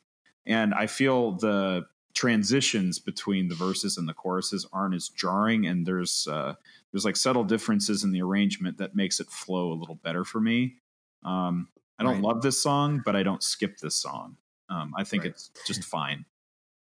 I think in general, back to our Nine Inch Nails season, like if it's a start-stop song with Mark, it's the quickest way to his middle finger. Well, I mean, I just need some sort of good transition that transition is key. Yeah. I agree. I do agree with you. Sometimes the jerkiness, if it matches the theme of the song, I like it.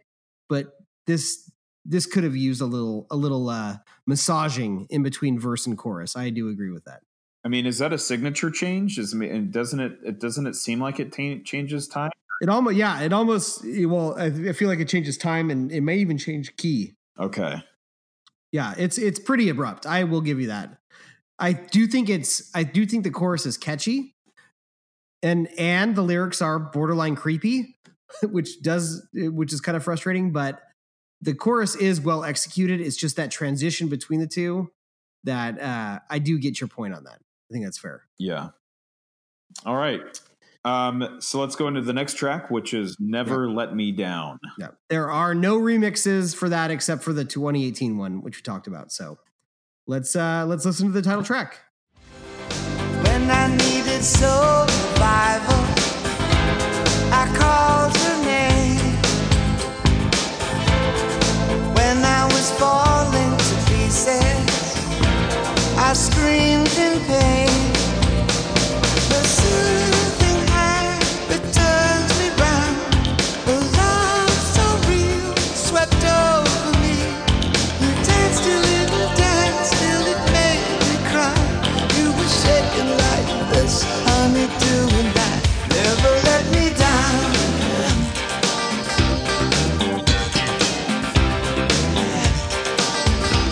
She never let me down.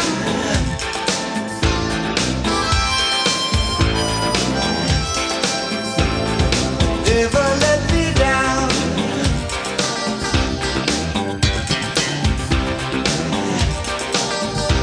She never let me down.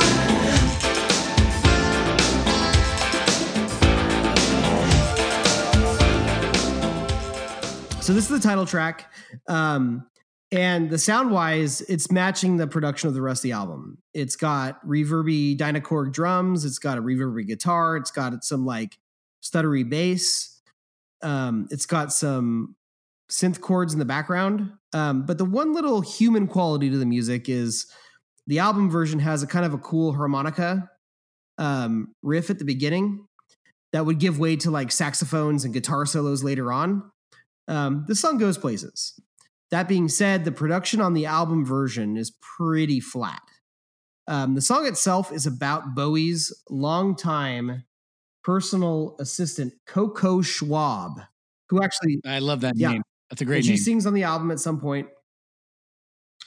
And you can tell in the lyrics, like, when I believed in nothing, I called her name. Trapped in a high-dollar joint in some place, I called her name.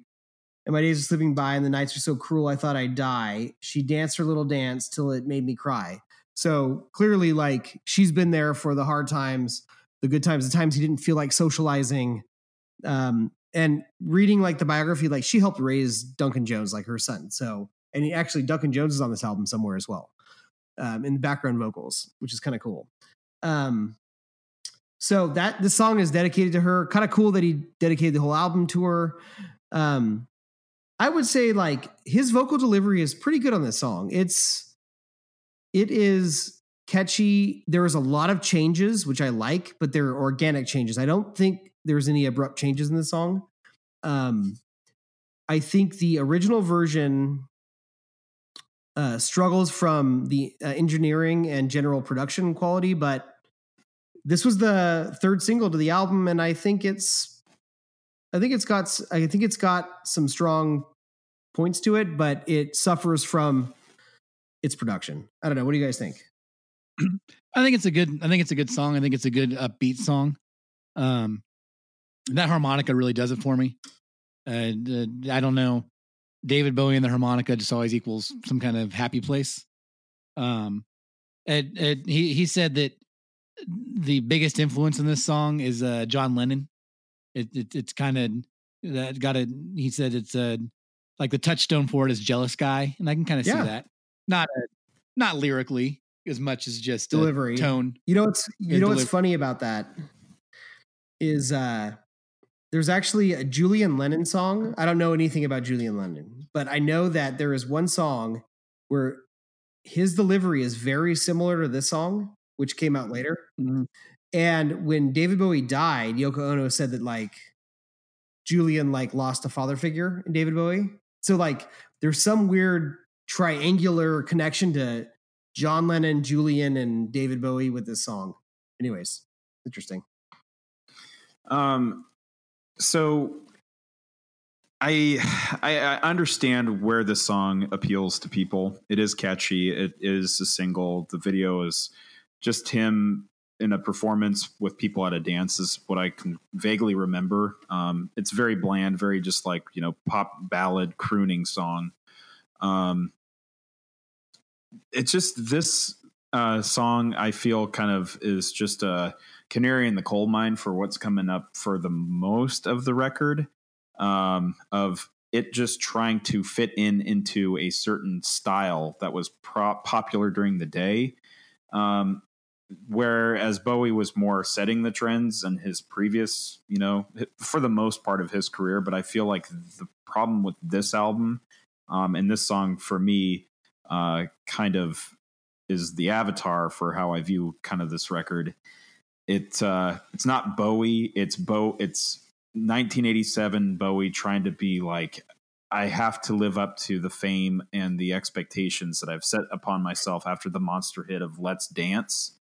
And he didn't really get that with his next record. So he was really like, I just have to embrace the times, because I could close my eyes and see Billy Ocean singing this song or Daryl Hall or something like that. Yeah. Yeah.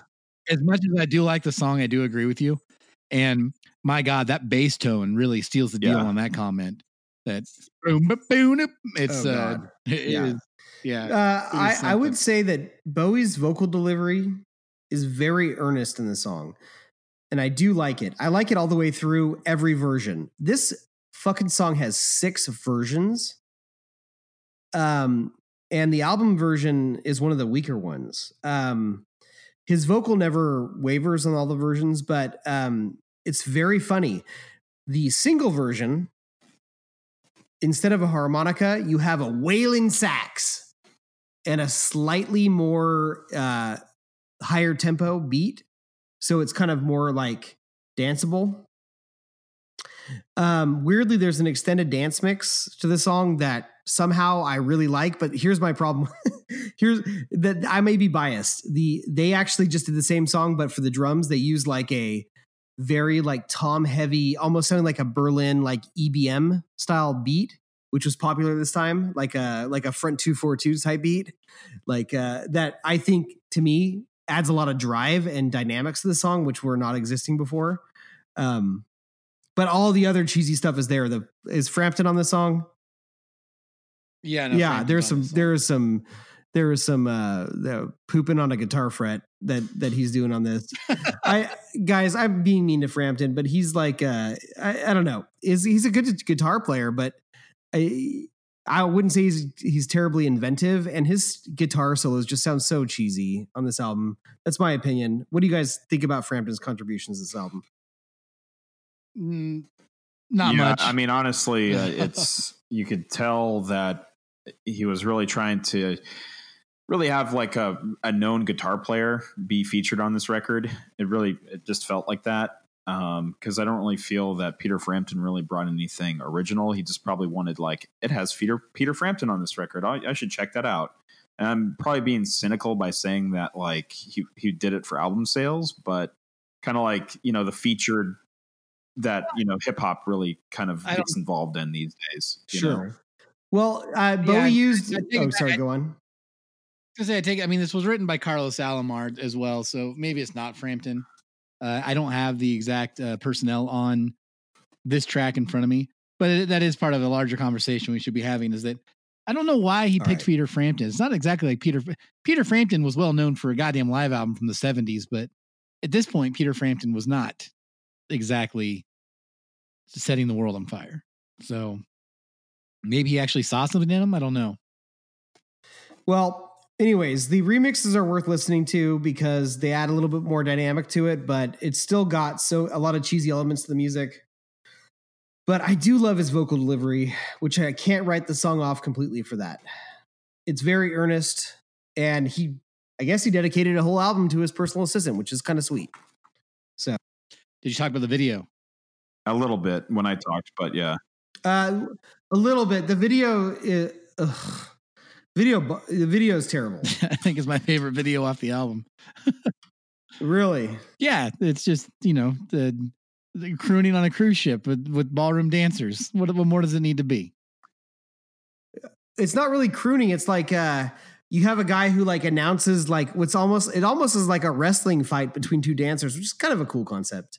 But you know what? I'll give you that. It's the best video off this album. It doesn't take much. No, it does not. I will give you that. Fine, fair enough. Yeah. Because there's like a 1 minute intro with a guy talking so unengagingly into a crooner's microphone. Like, I don't even know what he's saying. I like Last Interest, but then it turns into a wrestling match between two dancers, which is fun. It's all in sepia tone, which I appreciate as an artiste. But all right. So that was Never Let Me Down. So we'll go to track 5, which is Zeros. You've arrived in the land of 1,000 different names,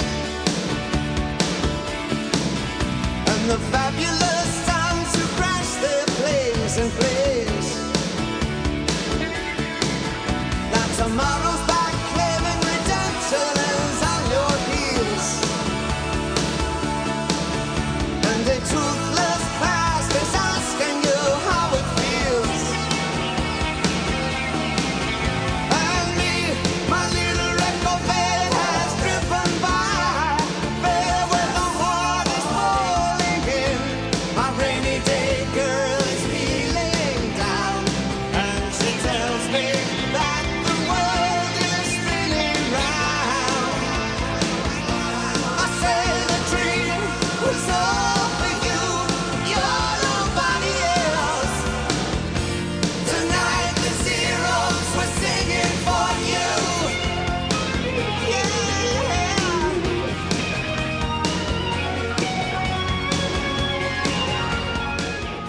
Zeros. This is my favorite song off the album. Oh, I could see that. I like both versions, but the 2018 version is one I listen to on repeat quite a bit when doing my homework for this album. I would agree that version is probably one of the examples of the best time that the remake like improved the original. Like I said, it heathenized it.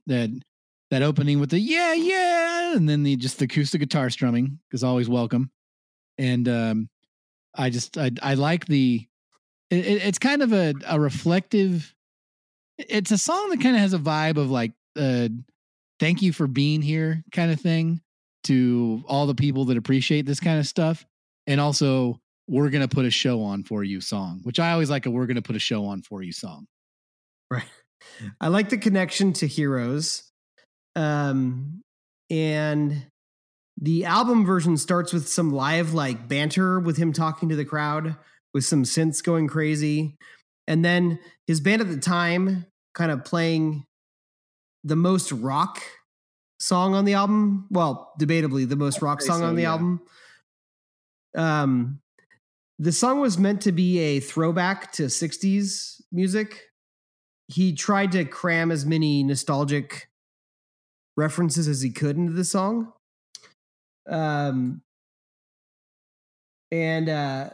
Basically talking about bright young heroes are dead, their memories Curse the Survivors, where, this actually is a companion piece to Glass Spider. I'll talk about why later, but this song is prime 87 nostalgia. Like, if you look at the movies of the 80s and the pop culture, it was all about rehashing the 60s.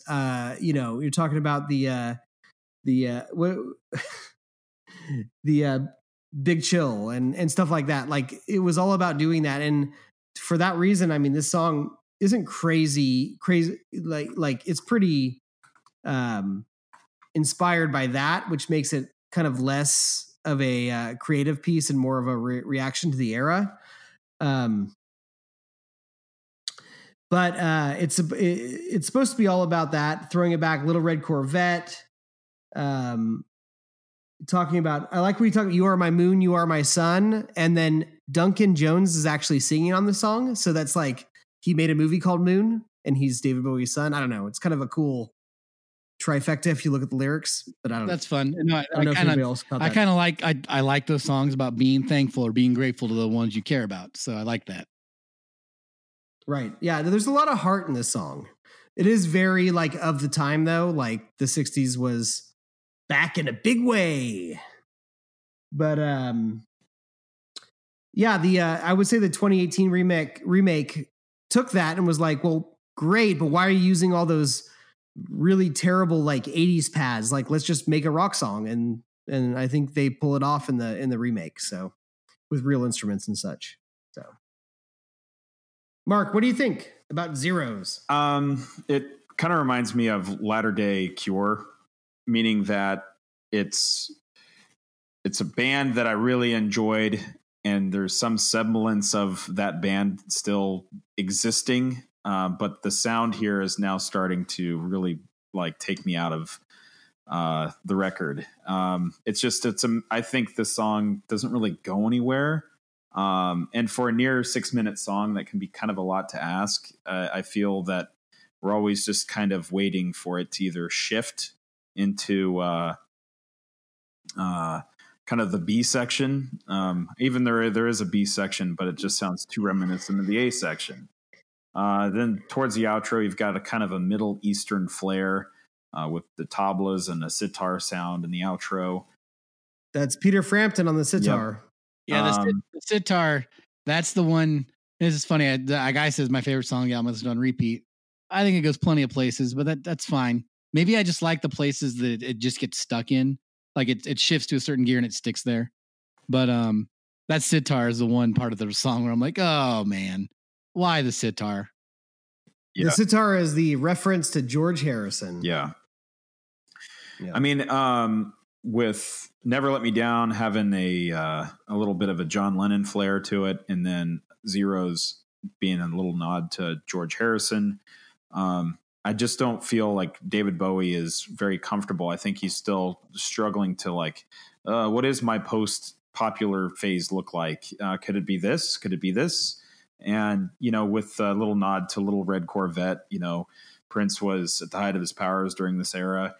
I mean, was he just trying to like, I'm still an icon, guys. I may be 40 years old, but I still got it. Go ahead, Mark. Oh no. And I think this song is just trying a little too damn hard. Even on the updated version, it updates the sound to make it sound more of today.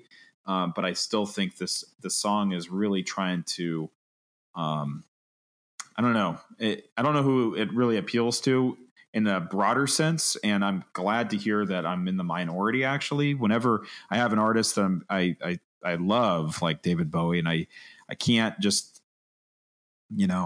let some of these songs go by without a pass. But it is one of those things that, this isn't my cup of tea, but, I'm glad that people are drinking it, Mark, I'm with you, actually. Like, I like the 2018 kind of update, but thematically, I mean, I am not. I think baby boomers and nostalgia is a real problem, and it tainted pop culture in the 80s. But I think thematically, this album's all over the place. There was a lot of politics, which I appreciate, but thematically, like the meta part about Bowie is 2 songs, and it's this song and it's the next song. And I think that's kind of interesting. which we'll get to, as far as like him waxing nostalgic about the 60s. And the next song is about letting go of your nostalgia. And anyways, I think that's kind of a fun dichotomy. That being said, I'm with you about this song not really going anywhere. Musically, the 2018 one makes the case better, but thematically, baby boomer nostalgia is a real problem. And, get out of my house. Well, I do got to say, I think the little red Corvette passed me by. Clearly talking about Prince. I think that's more of a tip of the hat, though, to a guy that's doing kind of what he used to do, maybe better than him at the time. Yeah. Right. Right. Yeah. Playing a character, having charisma, having a persona. Multi-instrumentalist, Yeah. But let's not forget, Dave Bowie can play every damn instrument in the one right next to it. So yeah, he played sax on this. He played synth on this. He played guitar on this album. I love. By the way, I think we might have talked about this before on the Nine Inch Nails podcast. But man, I need to listen to more Prince because I consider myself a Prince fan, but I do not listen to enough to it where I can speak intelligently about half of it. My God, the guy had so many good songs. Just oh, he did. Yeah. But also, I think the Beatles stuff on here, very intentional. And Carlos Alomar had something to do with it because David Bowie was quoted as saying, like, I love Carlos, his knowledge of every, it all with him, it starts and ends with the Beatles. And you're really seeing that on this record. So, yeah. Yeah. All right. Well, let's go. I feel like, sorry. What? I feel like some of the Beatles solo projects in the 80s probably left a similar aftertaste as this album. Yeah. And thank you. All right, here we go. Next track, we got Glass Spider. The baby spiders would get scared and search frantically for their mother. But the glass spider would have long gone, having known that the babies would survive somehow on their own. Oh, the glass spider had blue eyes almost like a human's. They shed tears at the winter turn of the centuries.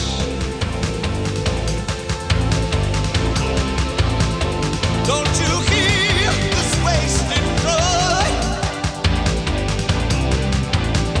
Life is over you. Mommy, come back 'cause the water's all gone. But you see who's in heaven? Is there anyone here? Mommy, come back 'cause it's out now.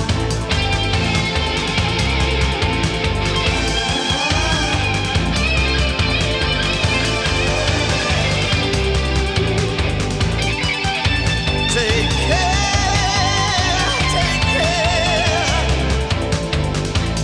Mommy, come back 'cause the water's all Glass Spider, which I consider not my favorite song on the album, but the highlight of the record for me, if that makes sense. Yep. It's not, it's more of it's a cool idea more than it's a song. Wouldn't you say? Yes. So for me, like the spoken word intro, it's extremely geared to be a part of that theatrical aspect that he was really going for. Oh yeah, 100%. This song was supposed to be part of the Glass Spider tour. This was the centerpiece. It is part of the tour. The opening. This was the opening performance. Yeah, but this is definitely like the synths. This is Blade Runner synths, and this is right out of Diamond Dogs. Yeah. I mean, even like part of this song makes me think of it could be one of those little sketches from Outside if it was released in the 80s. And Peter Frampton is definitely letting it loose while the drum machine really starts to pick up. The Water's All Gone part is extremely catchy. And then it pauses and then it rips back into Frampton laying some licks. I think it's a pretty fantastic part of the song. And it does kind of remind me of it could be in Blade Runner, for crying out loud. Yeah. I give Frampton a lot of shit for this album because I think his work is generally pretty cheesy on this album, but I think this song works. I think this song stands out. I think for some weird reason, as much as I complained about the production value, I think the looping bass synth and I think the spoken word nonsense and the Frampton solos, I think it is a true theatrical performance. It is a reference. This is, like I said, this is a part 2 of a nostalgic journey that we got from the last song. But this song was inspired by Bowie watched like a documentary about Black Widows and how like they build this like multi-layered web and they string the skeletons of their prey all over the web. And the song itself is about like, you hear the baby spiders crying and their mother's gone. It's a cold mother. And it's like, the song is really meta. It's about passing pop culture on. Like, fans of his Ziggy era may not be into him anymore. But he set them up for the new era of music. And now, like, they've gotten into it, but they want him back. And, you know, he's nowhere to be found. It's a very, like, meta kind of approach to things. I don't know. This song is so conceptual. I can't help but fucking love it. It's got problems. It's a little cheesy. But honestly, like, I think it's a lot of fun. And I think it's one of the few ones that builds on its sound and actually has some dynamics. Yeah. So I got thumbs up for this song has rising action like a motherfucker. Yeah. Yeah. The gon's gone, the water's all gone as the drums keep pounding and doom, doom, doom, doom, do do do do do doom, doom, doom, doom, and the backup vocals and just his part where he does the "Can you hear?" Like there's a soaring vocal that I love. And yeah, just that mixed with the storytelling aspect is wonderful. I would have loved a whole album of that. Maybe it would have been overwhelming, but it sure works for one track for me. Right. I mean, it would have been like what the 80s version of Ziggy Stardust was. The rest of this album is not that. But if he kept with that theme, yeah, you would have I think it's more the 80s version of like a Diamond Dogs. I'm sorry but Diamond Dogs I really listened to again recently, and I love that record. And it's just got that weird sci-fi dystopian feel to it. You know what I'm saying? Yeah, it's funny you say that because the Pushing Ahead the Dame website that I often reference, they said like people forget that there's all these Bowie personas, but one Bowie persona is the embarrassing Bowie, the frustrating Bowie, and the Bowie that he created on Diamond Dogs, and that is all over this track. So that is a fair connection. By the way, that gentleman's name who runs that website is Michael O'Leary, and he put out a David Bowie book worth hunting down that we will probably reference once or twice. So, yeah. But yeah, I'd actually. So this is one where I think the remake is not nearly as good. Interesting. I would agree with you. I would agree with you. I find it doesn't have the same drive to it. It just kind of plods along. Mark, you don't feel that way? I don't. I actually think it's got a little groovy downbeat. It gives it way more atmosphere and really ups the eerie factor. The one thing that I do miss on that version is the really excellent shredding guitar work. But I actually think that it is a little more, I don't know, in line if like you're a fan of Nine Inch Nails and you've never heard David Bowie. I would check that one out to potentially see. I don't know. I like the groovy atmospheric stuff though. Mark, it was a neck and neck race for me as far as which one I like better, because I think the bass line in the 2018 version is basically like Burn or like a really good Nine Inch Nails synth bass. Like I think it works really well. I just think that the cheesy 80s synth loops, I think it works. And the Frampton guitar, I think it works for what he's trying to do here. So I think just like something about the meta and the era kind of makes that more the version for me. But you're absolutely right. The remake is really worth checking out. Yeah. All right. So let's go into track 7, which is Shining Star, parentheses, Making My Love. Baby boy looked like paraffin, spending 2 weeks in the crack house, burns on his brain like Chernobyl. Teen was seen with the 2 bag purchase. He was lying dead on his mother's bed. Someone to pray for till I met you. Life is like a broken arrow. Memories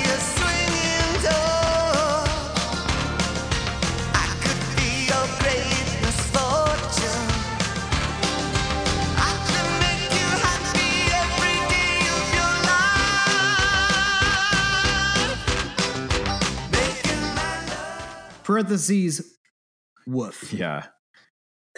All right, Eric, you started it off. All right. So, Shining Star. It is a upbeat little single that never got its own single, but got wedged into other singles as kind of like a extra possible radio hit. It's upbeat. It is it's a love song. It's about falling in love during catastrophes. You know that scene in Speed where Sandra Bullock says, romance or relationships based out of traumatic events never work out. Mark, you know what I'm talking about. And it's also apparently really late. All right. So I'll just go ahead. Okay, anyways, that's the song. That's what the song is about. The music is atrocious. It is one of the most jumbled songs in this album. It devolves into a rap by Mickey Rourke, which somehow is the laziest rap I've ever heard, and still one of the highlights of the song. How is that possible? Yeah. I just basically wrote in my notes, this song is bad. Mickey Rourke seems bored on his rap breakdown part. The guitar and production is so slick and overproduced that it sounds like Muzak. I see this song as a montage song during a hardworking mom's trying to get her career on track in the big city. I don't like this song. I think Mickey Rourke's part is just comically bad. The 2018 version just tries to update the production with a better use of that funk guitar. It has a little better transitions to the chorus, but it's just a bad song. It's bad songwriting and just... Yeah, it's terrible. Yeah. What's baffling to me is he deleted Too Dizzy from this album, which deserves it. Too Dizzy is terrible. Yeah. We can talk about that later. But this is almost as terrible. Did he roll a dice to decide which one was more deletable? They're both atrocious tracks. Steven, what do you got? Yeah, this is where the album becomes the reputation the album has starts with this song and kind of goes to the end of the album for me. That's fair because it's been defendable up until now. It's a pleasant listening experience for the most part, and up until now. And then this is just very plastic sounding. And I like Mickey Rourke as much as the next guy. I'm an Iron Man 2 defender, but this song is it is not good. It's every cliche you think of when you think of this record, you get on this song. Yeah. Yeah, absolutely. It's just bad news. Yeah, and that 2018 version's not saving it. That's not, the answers aren't there. So yeah, can't polish a turd. So let's go into track 8. Track 8, we got New York's in Love.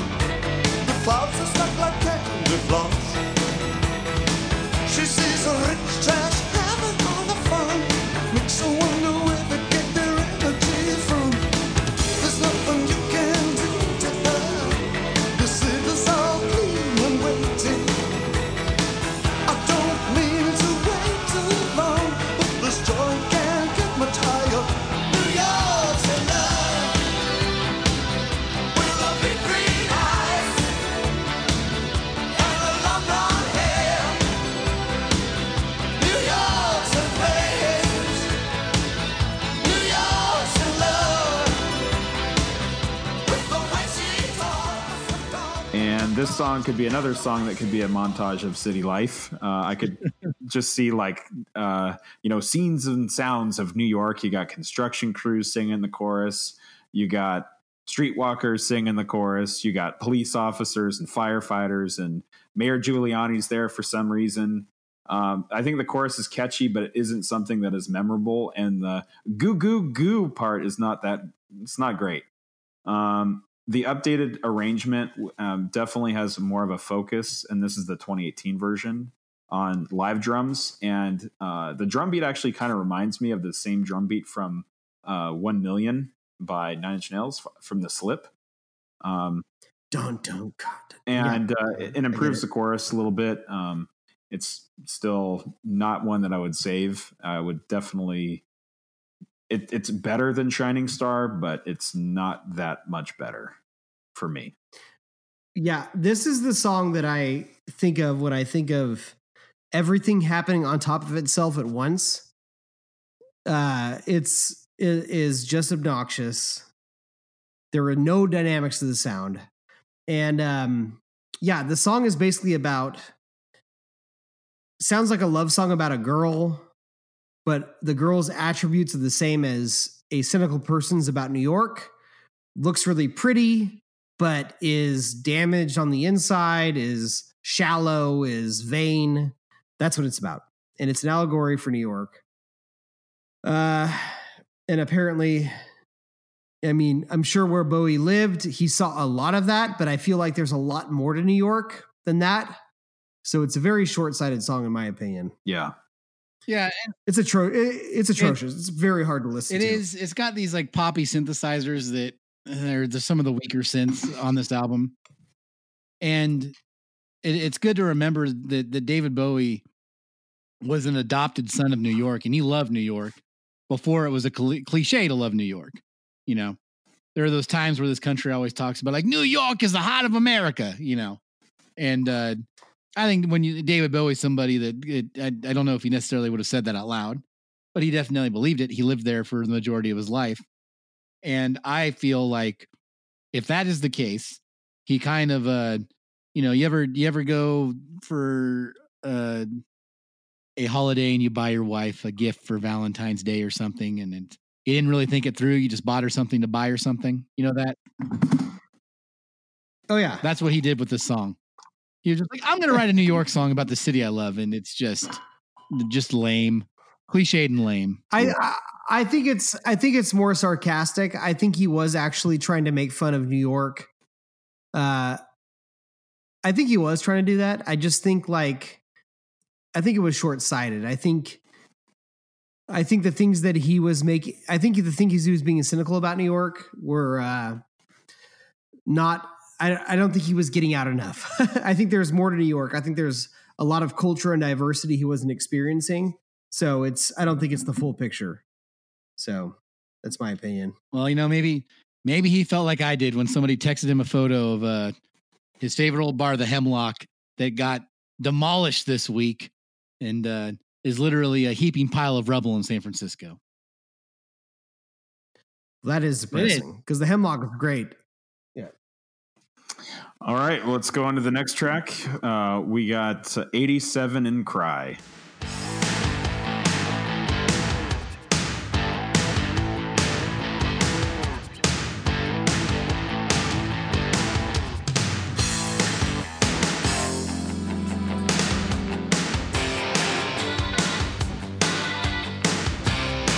Was just a $1 secret. A lot of secrets in the UK. Torn apart in the UK. In the dribble of Mayday. 87 and cry. 87 and cry. And there's nothing inside. And there's nothing in mine. So 87 and Cry. I've listened to this 5 times in our prep. Song definitely feels like homework, and I would keep forgetting the melody the instant it was over. It is one of those forgettable songs. It's apparently about Margaret Thatcher, and when Eric comes back, he will absolutely probably tell us the geopolitical situation of the UK election and what Margaret Thatcher was doing on that side of the pond. I could probably just give you the cliff notes of David Bowie was probably not a fan of old Thatch. But that was the popular thing to do. So that's my impression of 87 and Cry. I forget about it every single time I hear it. And the 2018 version makes it a little more slick of that sound that was featured on the Reality album. The chorus gets a little bigger, but yeah, I don't know. It's a completely forgettable song for me. As I'm talking, I'm like, where the fuck? What song was this? Yeah. I'll give it the chorus. I'd 87 and Cry. I like that delivery. That's all I like about this song. I can't tell you anything else about this song.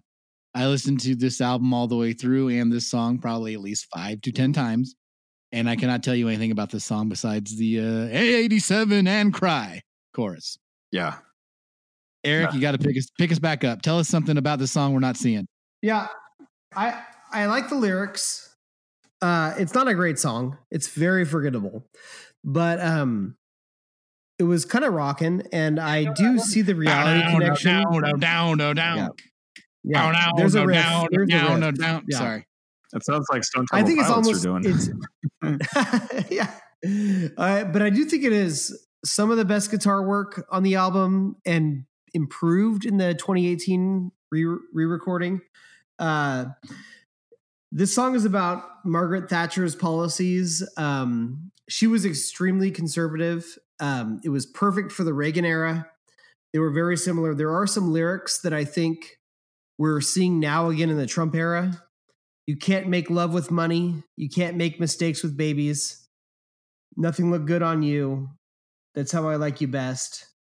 Now you're ready for the real McCoy. I don't know. It's just like this whole superficial front of a politician where you're not dealing with real issues. It's just like how you appear financially, how you feel superficially. That's what the song's about. I really do appreciate that. I think we don't, at the time I didn't know, but upon later research, like the Margaret Thatcher era was as bad for the soul of the UK as Reagan was for the soul of America.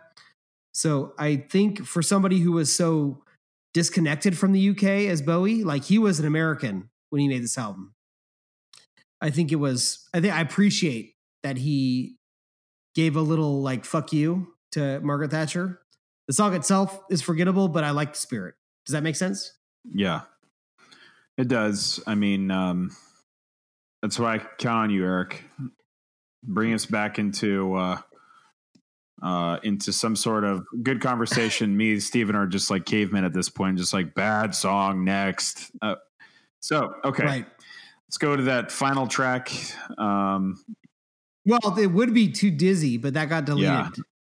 So Eric, why don't you tell us about Too Dizzy? Because I know you listened to it more than we did. Oh my God. That really was the worst song. I mean, I think you could flip a coin between that and Shining Star as what should be deleted. But Too Dizzy is so fucking annoying. It was one of the songs co-written by the producer of the album. What's his name? Hurdle, Kills a K or something like that. Right. And I think it was just originally on there to give him the credit so he could get some money for making this album. That's very cynical. You really think that's why? It's been speculated. Okay.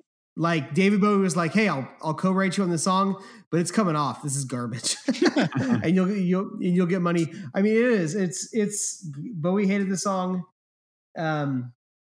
It's supposed to be like 50s subject matter about jealousy, about how dizzy you get in love, but the whole song is just frustrating.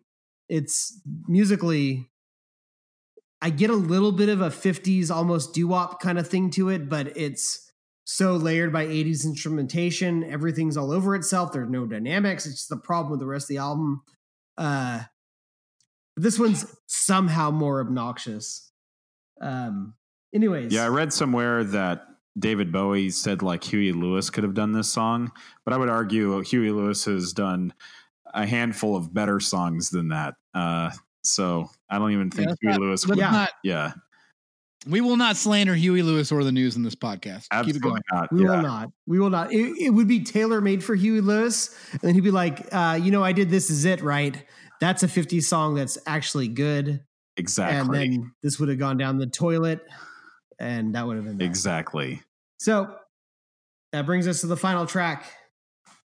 Bang Bang. Bang Bang. Oh, God.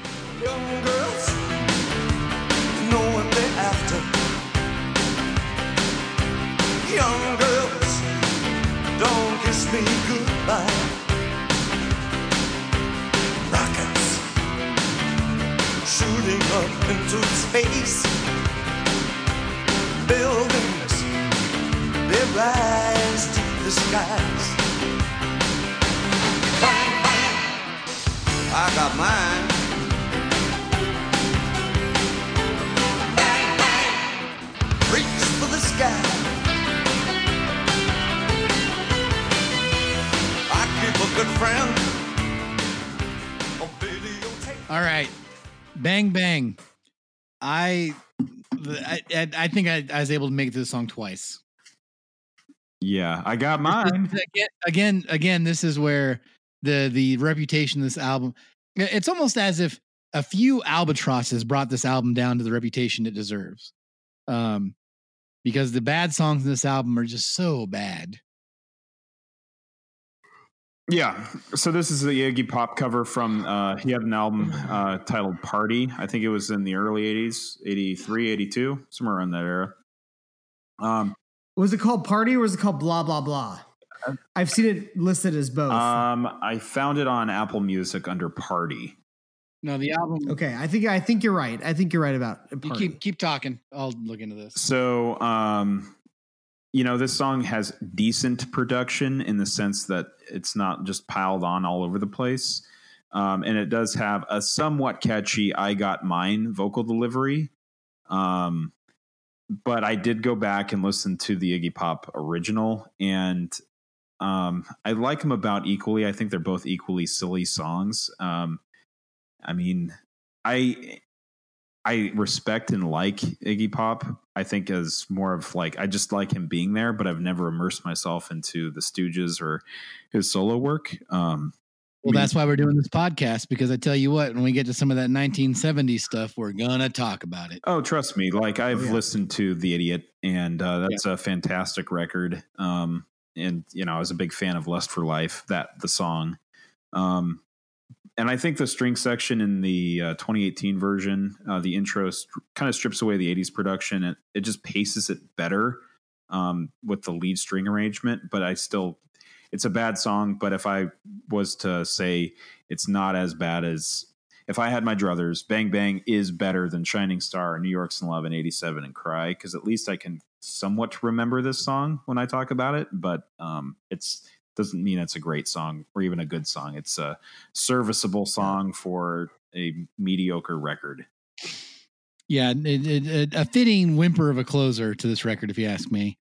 I think the original is better. I'm by no means a huge Iggy Pop fan, but like you said, I like his place in rock lore, and he has some. He stepped up to the plate and hit some home runs when people needed to do that. So. We'll cover some of his records that are deserving of being covered later. Steve, do you recognize the Springsteen riff in the song? No, I should. Apparently, at some point, there's a horn and guitar riff that is essentially ripped from Glory Days. Oh, now at some point, all you have to do is say that, and I can hear it. When the hand claps come in, yeah. Well, when we do our Bruce Springsteen podcast, you think these episodes are long? Yeah. No, but Pod Like a Jersey. The episode. He has a new album coming out soon, by the way. But 2. Yeah, the boss does 2. And yeah, he's got 2. He's got a solo, and then he's got a band project. Yeah, Neat Street and a solo. Anyhow, instead of talking about the greatest rock band of all time, we'll finish talking about David Bowie. But no, the Iggy Pop, Eric, it was off the album Party, but Blah, Blah, Blah is the one that David Bowie produced around the same time. So, okay. What are your thoughts on the song? So around the same time, this song was co-written by Bowie. And Iggy Pop was recording this. and it was a hot mess. If you hear the original version, it's musically interesting, but it is literally like sound bites of Iggy Pop. Like they recorded him, cut and pasted it into the song, and they got backup singers go bang bang in the background. It is a cut and paste job. It's basically how they make posthumous ODB albums. It was absolutely hot because when they were recording it, he and the eventual producer basically like locked the engineer in like a closet and stole his money to buy drugs. And then eventually that producer came back and like took sound clips here and there and like put them out over the song. Like these are like cut and paste jobs. These are not real songs. So David Bowie, like in his opinion, thought this could be a good song and made it one. So in my opinion, it improves on it because it's not just like little clips and snippets, which is what Iggy Pop's Bang Bang actually is. Yeah. That being said, it's not great until, and Steve, I hope you appreciate this because I very rarely will reference a live version. But there is, if you listen to that Loving the Alien box set, there is the live promotional mix of Bang Bang, which is a goddamn heater. It's very good. Well, it barely even starts, and the girls already go bang bang, and then it just cuts into a real jam. It's a good song. Yeah, that Loving the Alien box set has some interesting, not better, but interesting arrangements of some classics.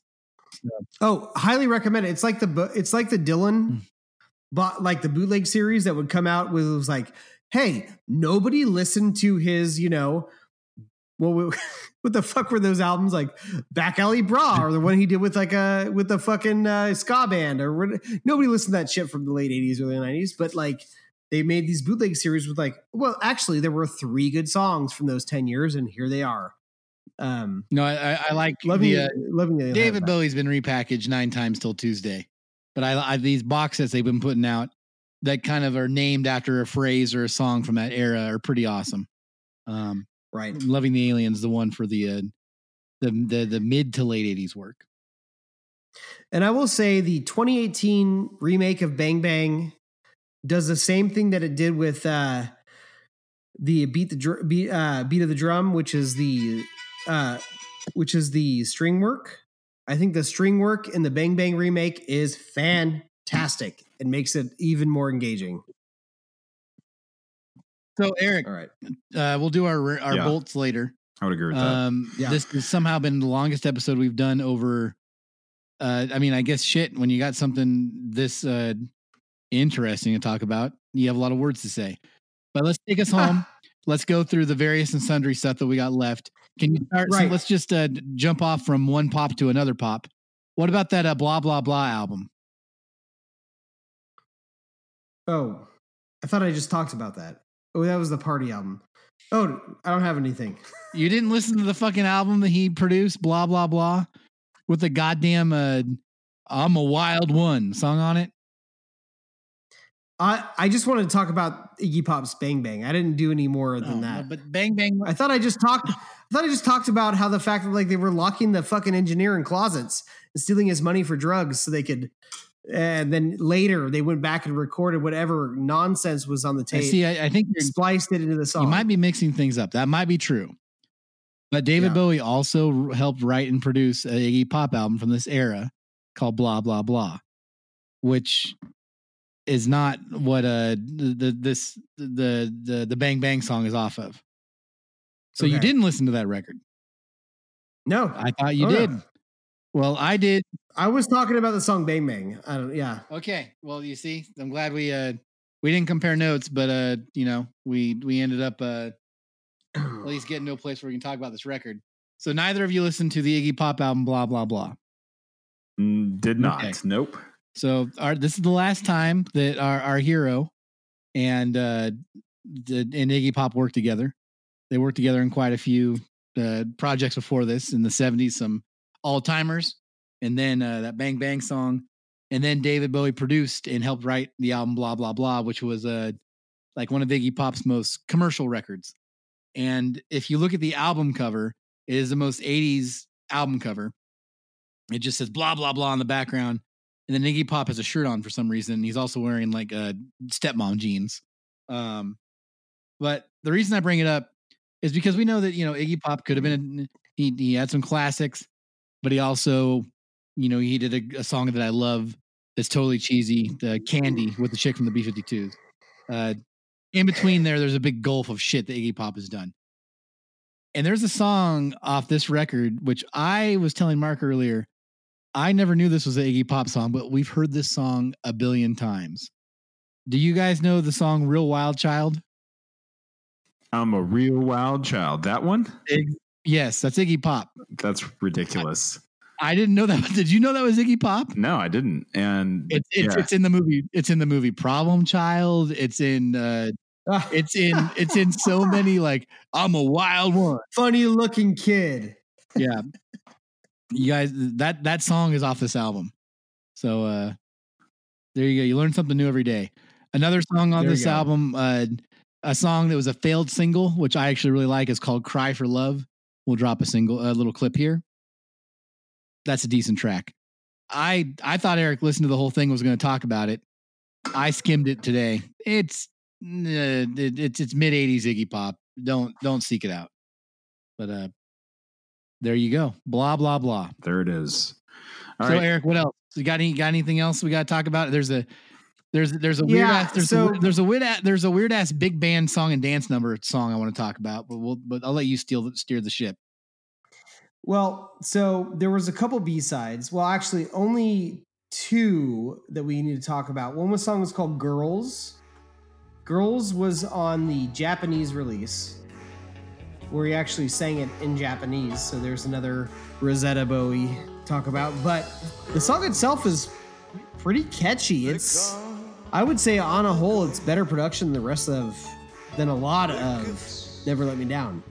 It's a good little song. So check it out. I mean, it's just talking about girls that he respects and likes, and there's not much else to it, but it's got a catchy 80s sheen to it. It's fine. Did you guys listen to that song? I have it in my library. I listened to it like once in preparation. I don't remember. I didn't make any notes on it, but I do have that. Yeah. It's ultimately forgettable, but in this era, it was. I could have replaced 5 songs off this album, and it would have been a good choice. He also did a song called. Yeah, I think that Julie is a better track. Julie is a better track. Julie is a little more guitar driven, a little more organic. Any other thoughts on that one? No, I think it's just better than most of the songs on the album, which is it's just kind of it's basic. I actually like, there's a genre of songs I do like is songs just named after women. Angie, Gloria, Julie. It's all right track. Oh, sorry. I hate to go back to Girls right here. Girls was co-written by Tina Turner. And it should be mentioned that when we get to tonight, we'll probably talk a little bit more about Tina Turner, because Bowie basically got her signed to EMI and basically said, like, she's ready for a revival. This is the time. And he was a big time part of her revival during that era. And so she helped write the song Girls. So anyways, throwing it back. Good old Tina Turner. They made a Pepsi commercial together. Yeah, no, they were buddies.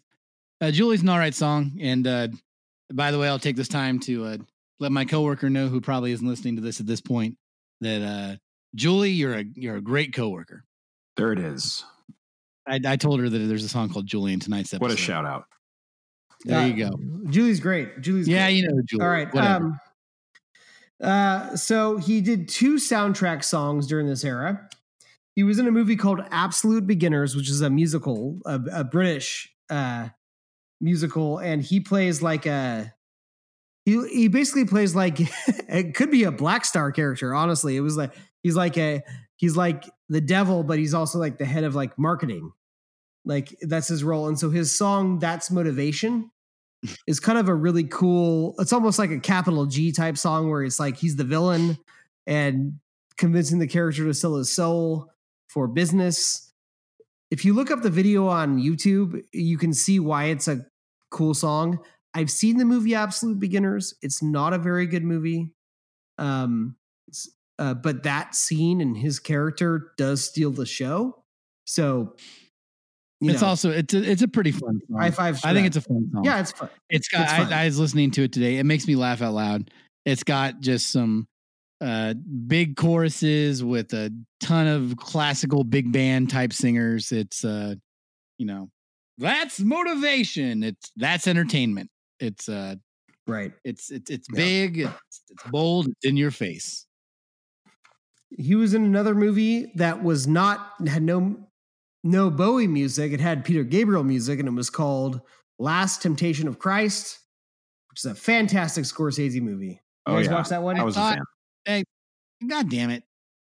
I thought I did the math on this, and we were going to relegate these to 88 because that's when they actually came out, those movies. Okay. Well, you can edit this out. We can do that later. It's fine. I think we should. All right. I'm down for that. All right. Finally, there was a movie called When the Wind Blows, and this was a British film. It was a disaster movie about Cold War fallout, and it is a really cool song, in my opinion. You can tell it's a soundtrack song. Huge strings, huge vocals, shriek into the rafters. But also a very danceable beat. Actually, this is in my opinion, one of the highlights of this era for Bowie. It's a good song. Yeah, I was a pretty big fan of this discovery too. If I were to make a top 100 David Bowie songs, it might creep into the bottom half, which is a compliment. Yeah. Yeah. Mark, did you hear this one? Oh yeah, no, I have this one too. I mean, you're right. It definitely is a little more interesting than some of the other songs we talked about tonight. It would be hard for me to put it in my my list of all-time songs, but it definitely is better in comparison to the majority of what we've talked about tonight. So yeah, it's a bit more theatrical. It sounds like more thought was put into it. It's not tossed off. It's looking at like suburban Britain and during like the end times, during Annihilation, but done with it's done with a lot of heart. It's a good song. All right. Highly recommended. So that, oh my God. So we did it, right? Yeah, I think that's everything. So what do you rate this bad boy? Wow. Out of 5 bolts, out of 5 lightning bolts, what do you give this bad boy? Start. And this is where this becomes tough, because we're going to talk about a lot of classic albums, and let's try to like keep everything in perspective. Even though this wasn't nearly as bad as I thought it was going to be, I still give it 1.5 bolts. And that's only because it's going to be stacked up against other things that are going to get 2s and 3s that are far superior than it. Yep. It wasn't an atrocity. It was actually more interesting to listen to than Space Oddity, because I'm more familiar with Space Oddity. And also the songs on this one that were bad, they weren't boring. It was never boring. Right. But I wouldn't call it good music half the time. No. But the first half of the album's got some good songs that I'll actually end up going back to. Yeah. Eric, what do you got? I think 1.5 is exactly what I was going to say. The first half is actually defensively almost a 2, but the second half drops so low that I can't do that.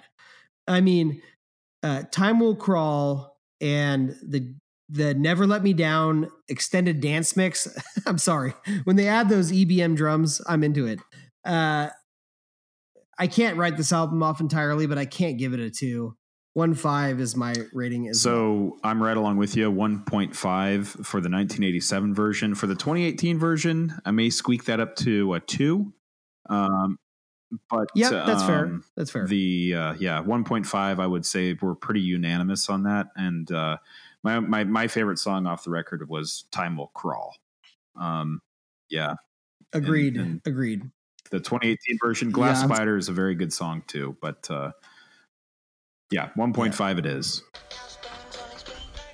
We're gonna talk to you about the album "Never Let Me Down Again." What was that? The Depeche Mode song. And Never Let Me Down is the greatest album he ever made. I'd give it 5 out of 5 bolts, and everything I just said there wasn't true. It's the worst album, and I'd give it 0 bolts. The best song on that album is Day In, Day Out, and the worst song on that album is Too Dizzy. Why don't you like it? I do not like that album because that album, it has, I think it's 80s pop hits, but it doesn't sound at all like that. And that was not deleted on this album. Shining Star was the worst song on that album. That was the worst song in that album that was not deleted, Shining Star. Do you have anything nice to say about this album? I think that this album, I think some people, at least the thing I'm happy about is that people didn't completely drop out of David Bowie, and people didn't give up on David Bowie, even how bad this album was. People still listen to whatever David Bowie album would come next, which is good. Very good. All right, thanks, Lennox. All right. Yeah, and I think my favorite song off the album is Zeros. Like I said, the 2018 Zeros is actually my favorite one. Yeah, I'm glad. Actually, I'm glad we got this out of the way. I'm glad to have actually listened to something that I'm not familiar with at all. Is the reputation it has deserved? Almost. It's not as bad as it's remembered as, but it's not right. Good. All right, Eric, let's roll the dice. Where are we going next? Let's do it. Diamond dice. Oh, what's happening? If it's one we've hit before, I'm going to roll the second dice. Let's see. I feel like if now we have to do tonight, then it truly does. It is true that there is no God. We have not hit this one before. This is a 10. Station to station. 10 is... All right. Station to station. Thank goodness. That's perfect. That's our next one. We're going from... We're gonna talk about a song where a TV gains sentence and it chases a woman all around the room. Yeah, this is gonna be a good one. It's gonna be a good palate cleanser. Talk about that opening track. Oh man! See, now I'm wondering. Maybe I should go back to church. There might be a God if there's any kind of justice in this world. All right, number 10. So join us next time on our next episode where we talk about Station to Station, Bowie's 10th record. So we hope that you enjoyed this. Hit us up. I will say there was some fan feedback that I was supposed to get to tonight. Yeah. So there's some good stuff. Actually, a lot of you replied to hot takes on Never Let Me Down, and I think you deserve your place in the sun. So Red Alert 33 on Twitter said Time Will Crawl is a top Bowie song. Feature Drum and Bang Bang are great too. And Julie deserves to be on the album. Fair enough. I agree with that, especially that last sentiment. All right. Was that all you got? Nope. We got this one that Glass Spider, the live tour. If you imagine that he's Jareth from the Labyrinth, the Goblin King, and when you listen to Glass Spider, then you'll enjoy it much more. That's where we were kind of going with that. So yeah. Jared Matula thinks that the 2018 remix is revelatory and fantastic, and he loves it. As far as he's concerned, that's the album. So that's what Jared says. I would agree with that.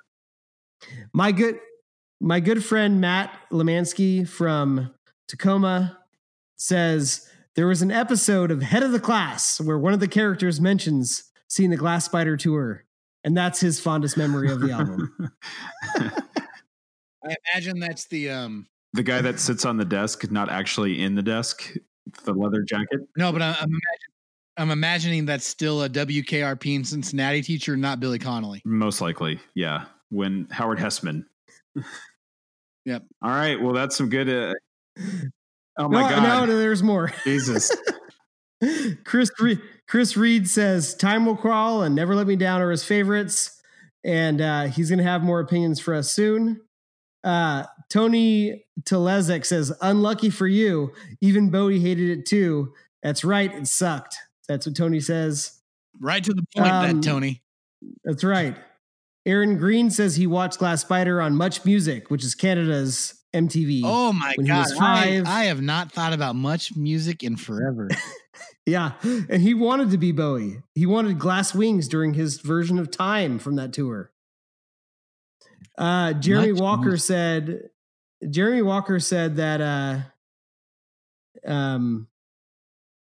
that his favorites are Time Will Crawl and Day In, Day Out is the worst song on the album, but it's nowhere near his worst album. So I wonder what he considers the worst one. I don't consider this the worst one after listening to it. Sure. Yeah. No, I'd rather, like I said, I already think this is more interesting than listening to Hours again.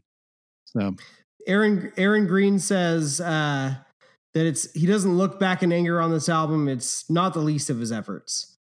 But somebody should remix it. And I told him, somebody did. Yeah.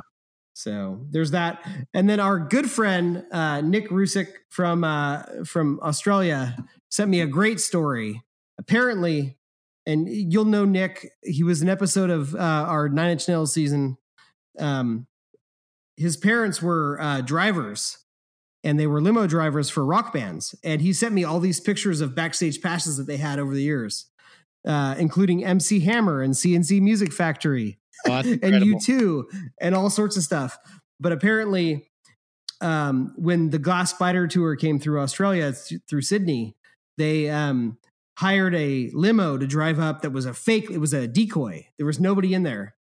And his parents drove a van with David Bowie's band in it to the back, and they played. And then after the after party, Peter Frampton was there, and his mom was so excited. And then she got really, really stoned. And then she tried to drive home and then had to pull over and had a complete nervous breakdown from all the marijuana on the side of the road. Oh my God. that took a turn. So thank you, Nick, for the tale and approving us to say it on the podcast, because I asked him first. Yeah, good man. And I think let's do this for every episode. This was fun. That's fun. Let's shortly before we record, Eric, toss a line out there, and right. I actually, it pleases me to hear that some people's opinions, for the majority, kind of reflected what we thought. So it's not like we're just baloney up here. Right. Well, that's it, guys. We did it. I can't wait for the next episode. I'm excited. I feel like we earned this. So, all right. Yeah. Station. Well, join us next time when we go station to station on Station to Station. Find us where you can find us. You know where you can find us. Thanks for listening. Bye-bye. Come back 'cause the water's all gone.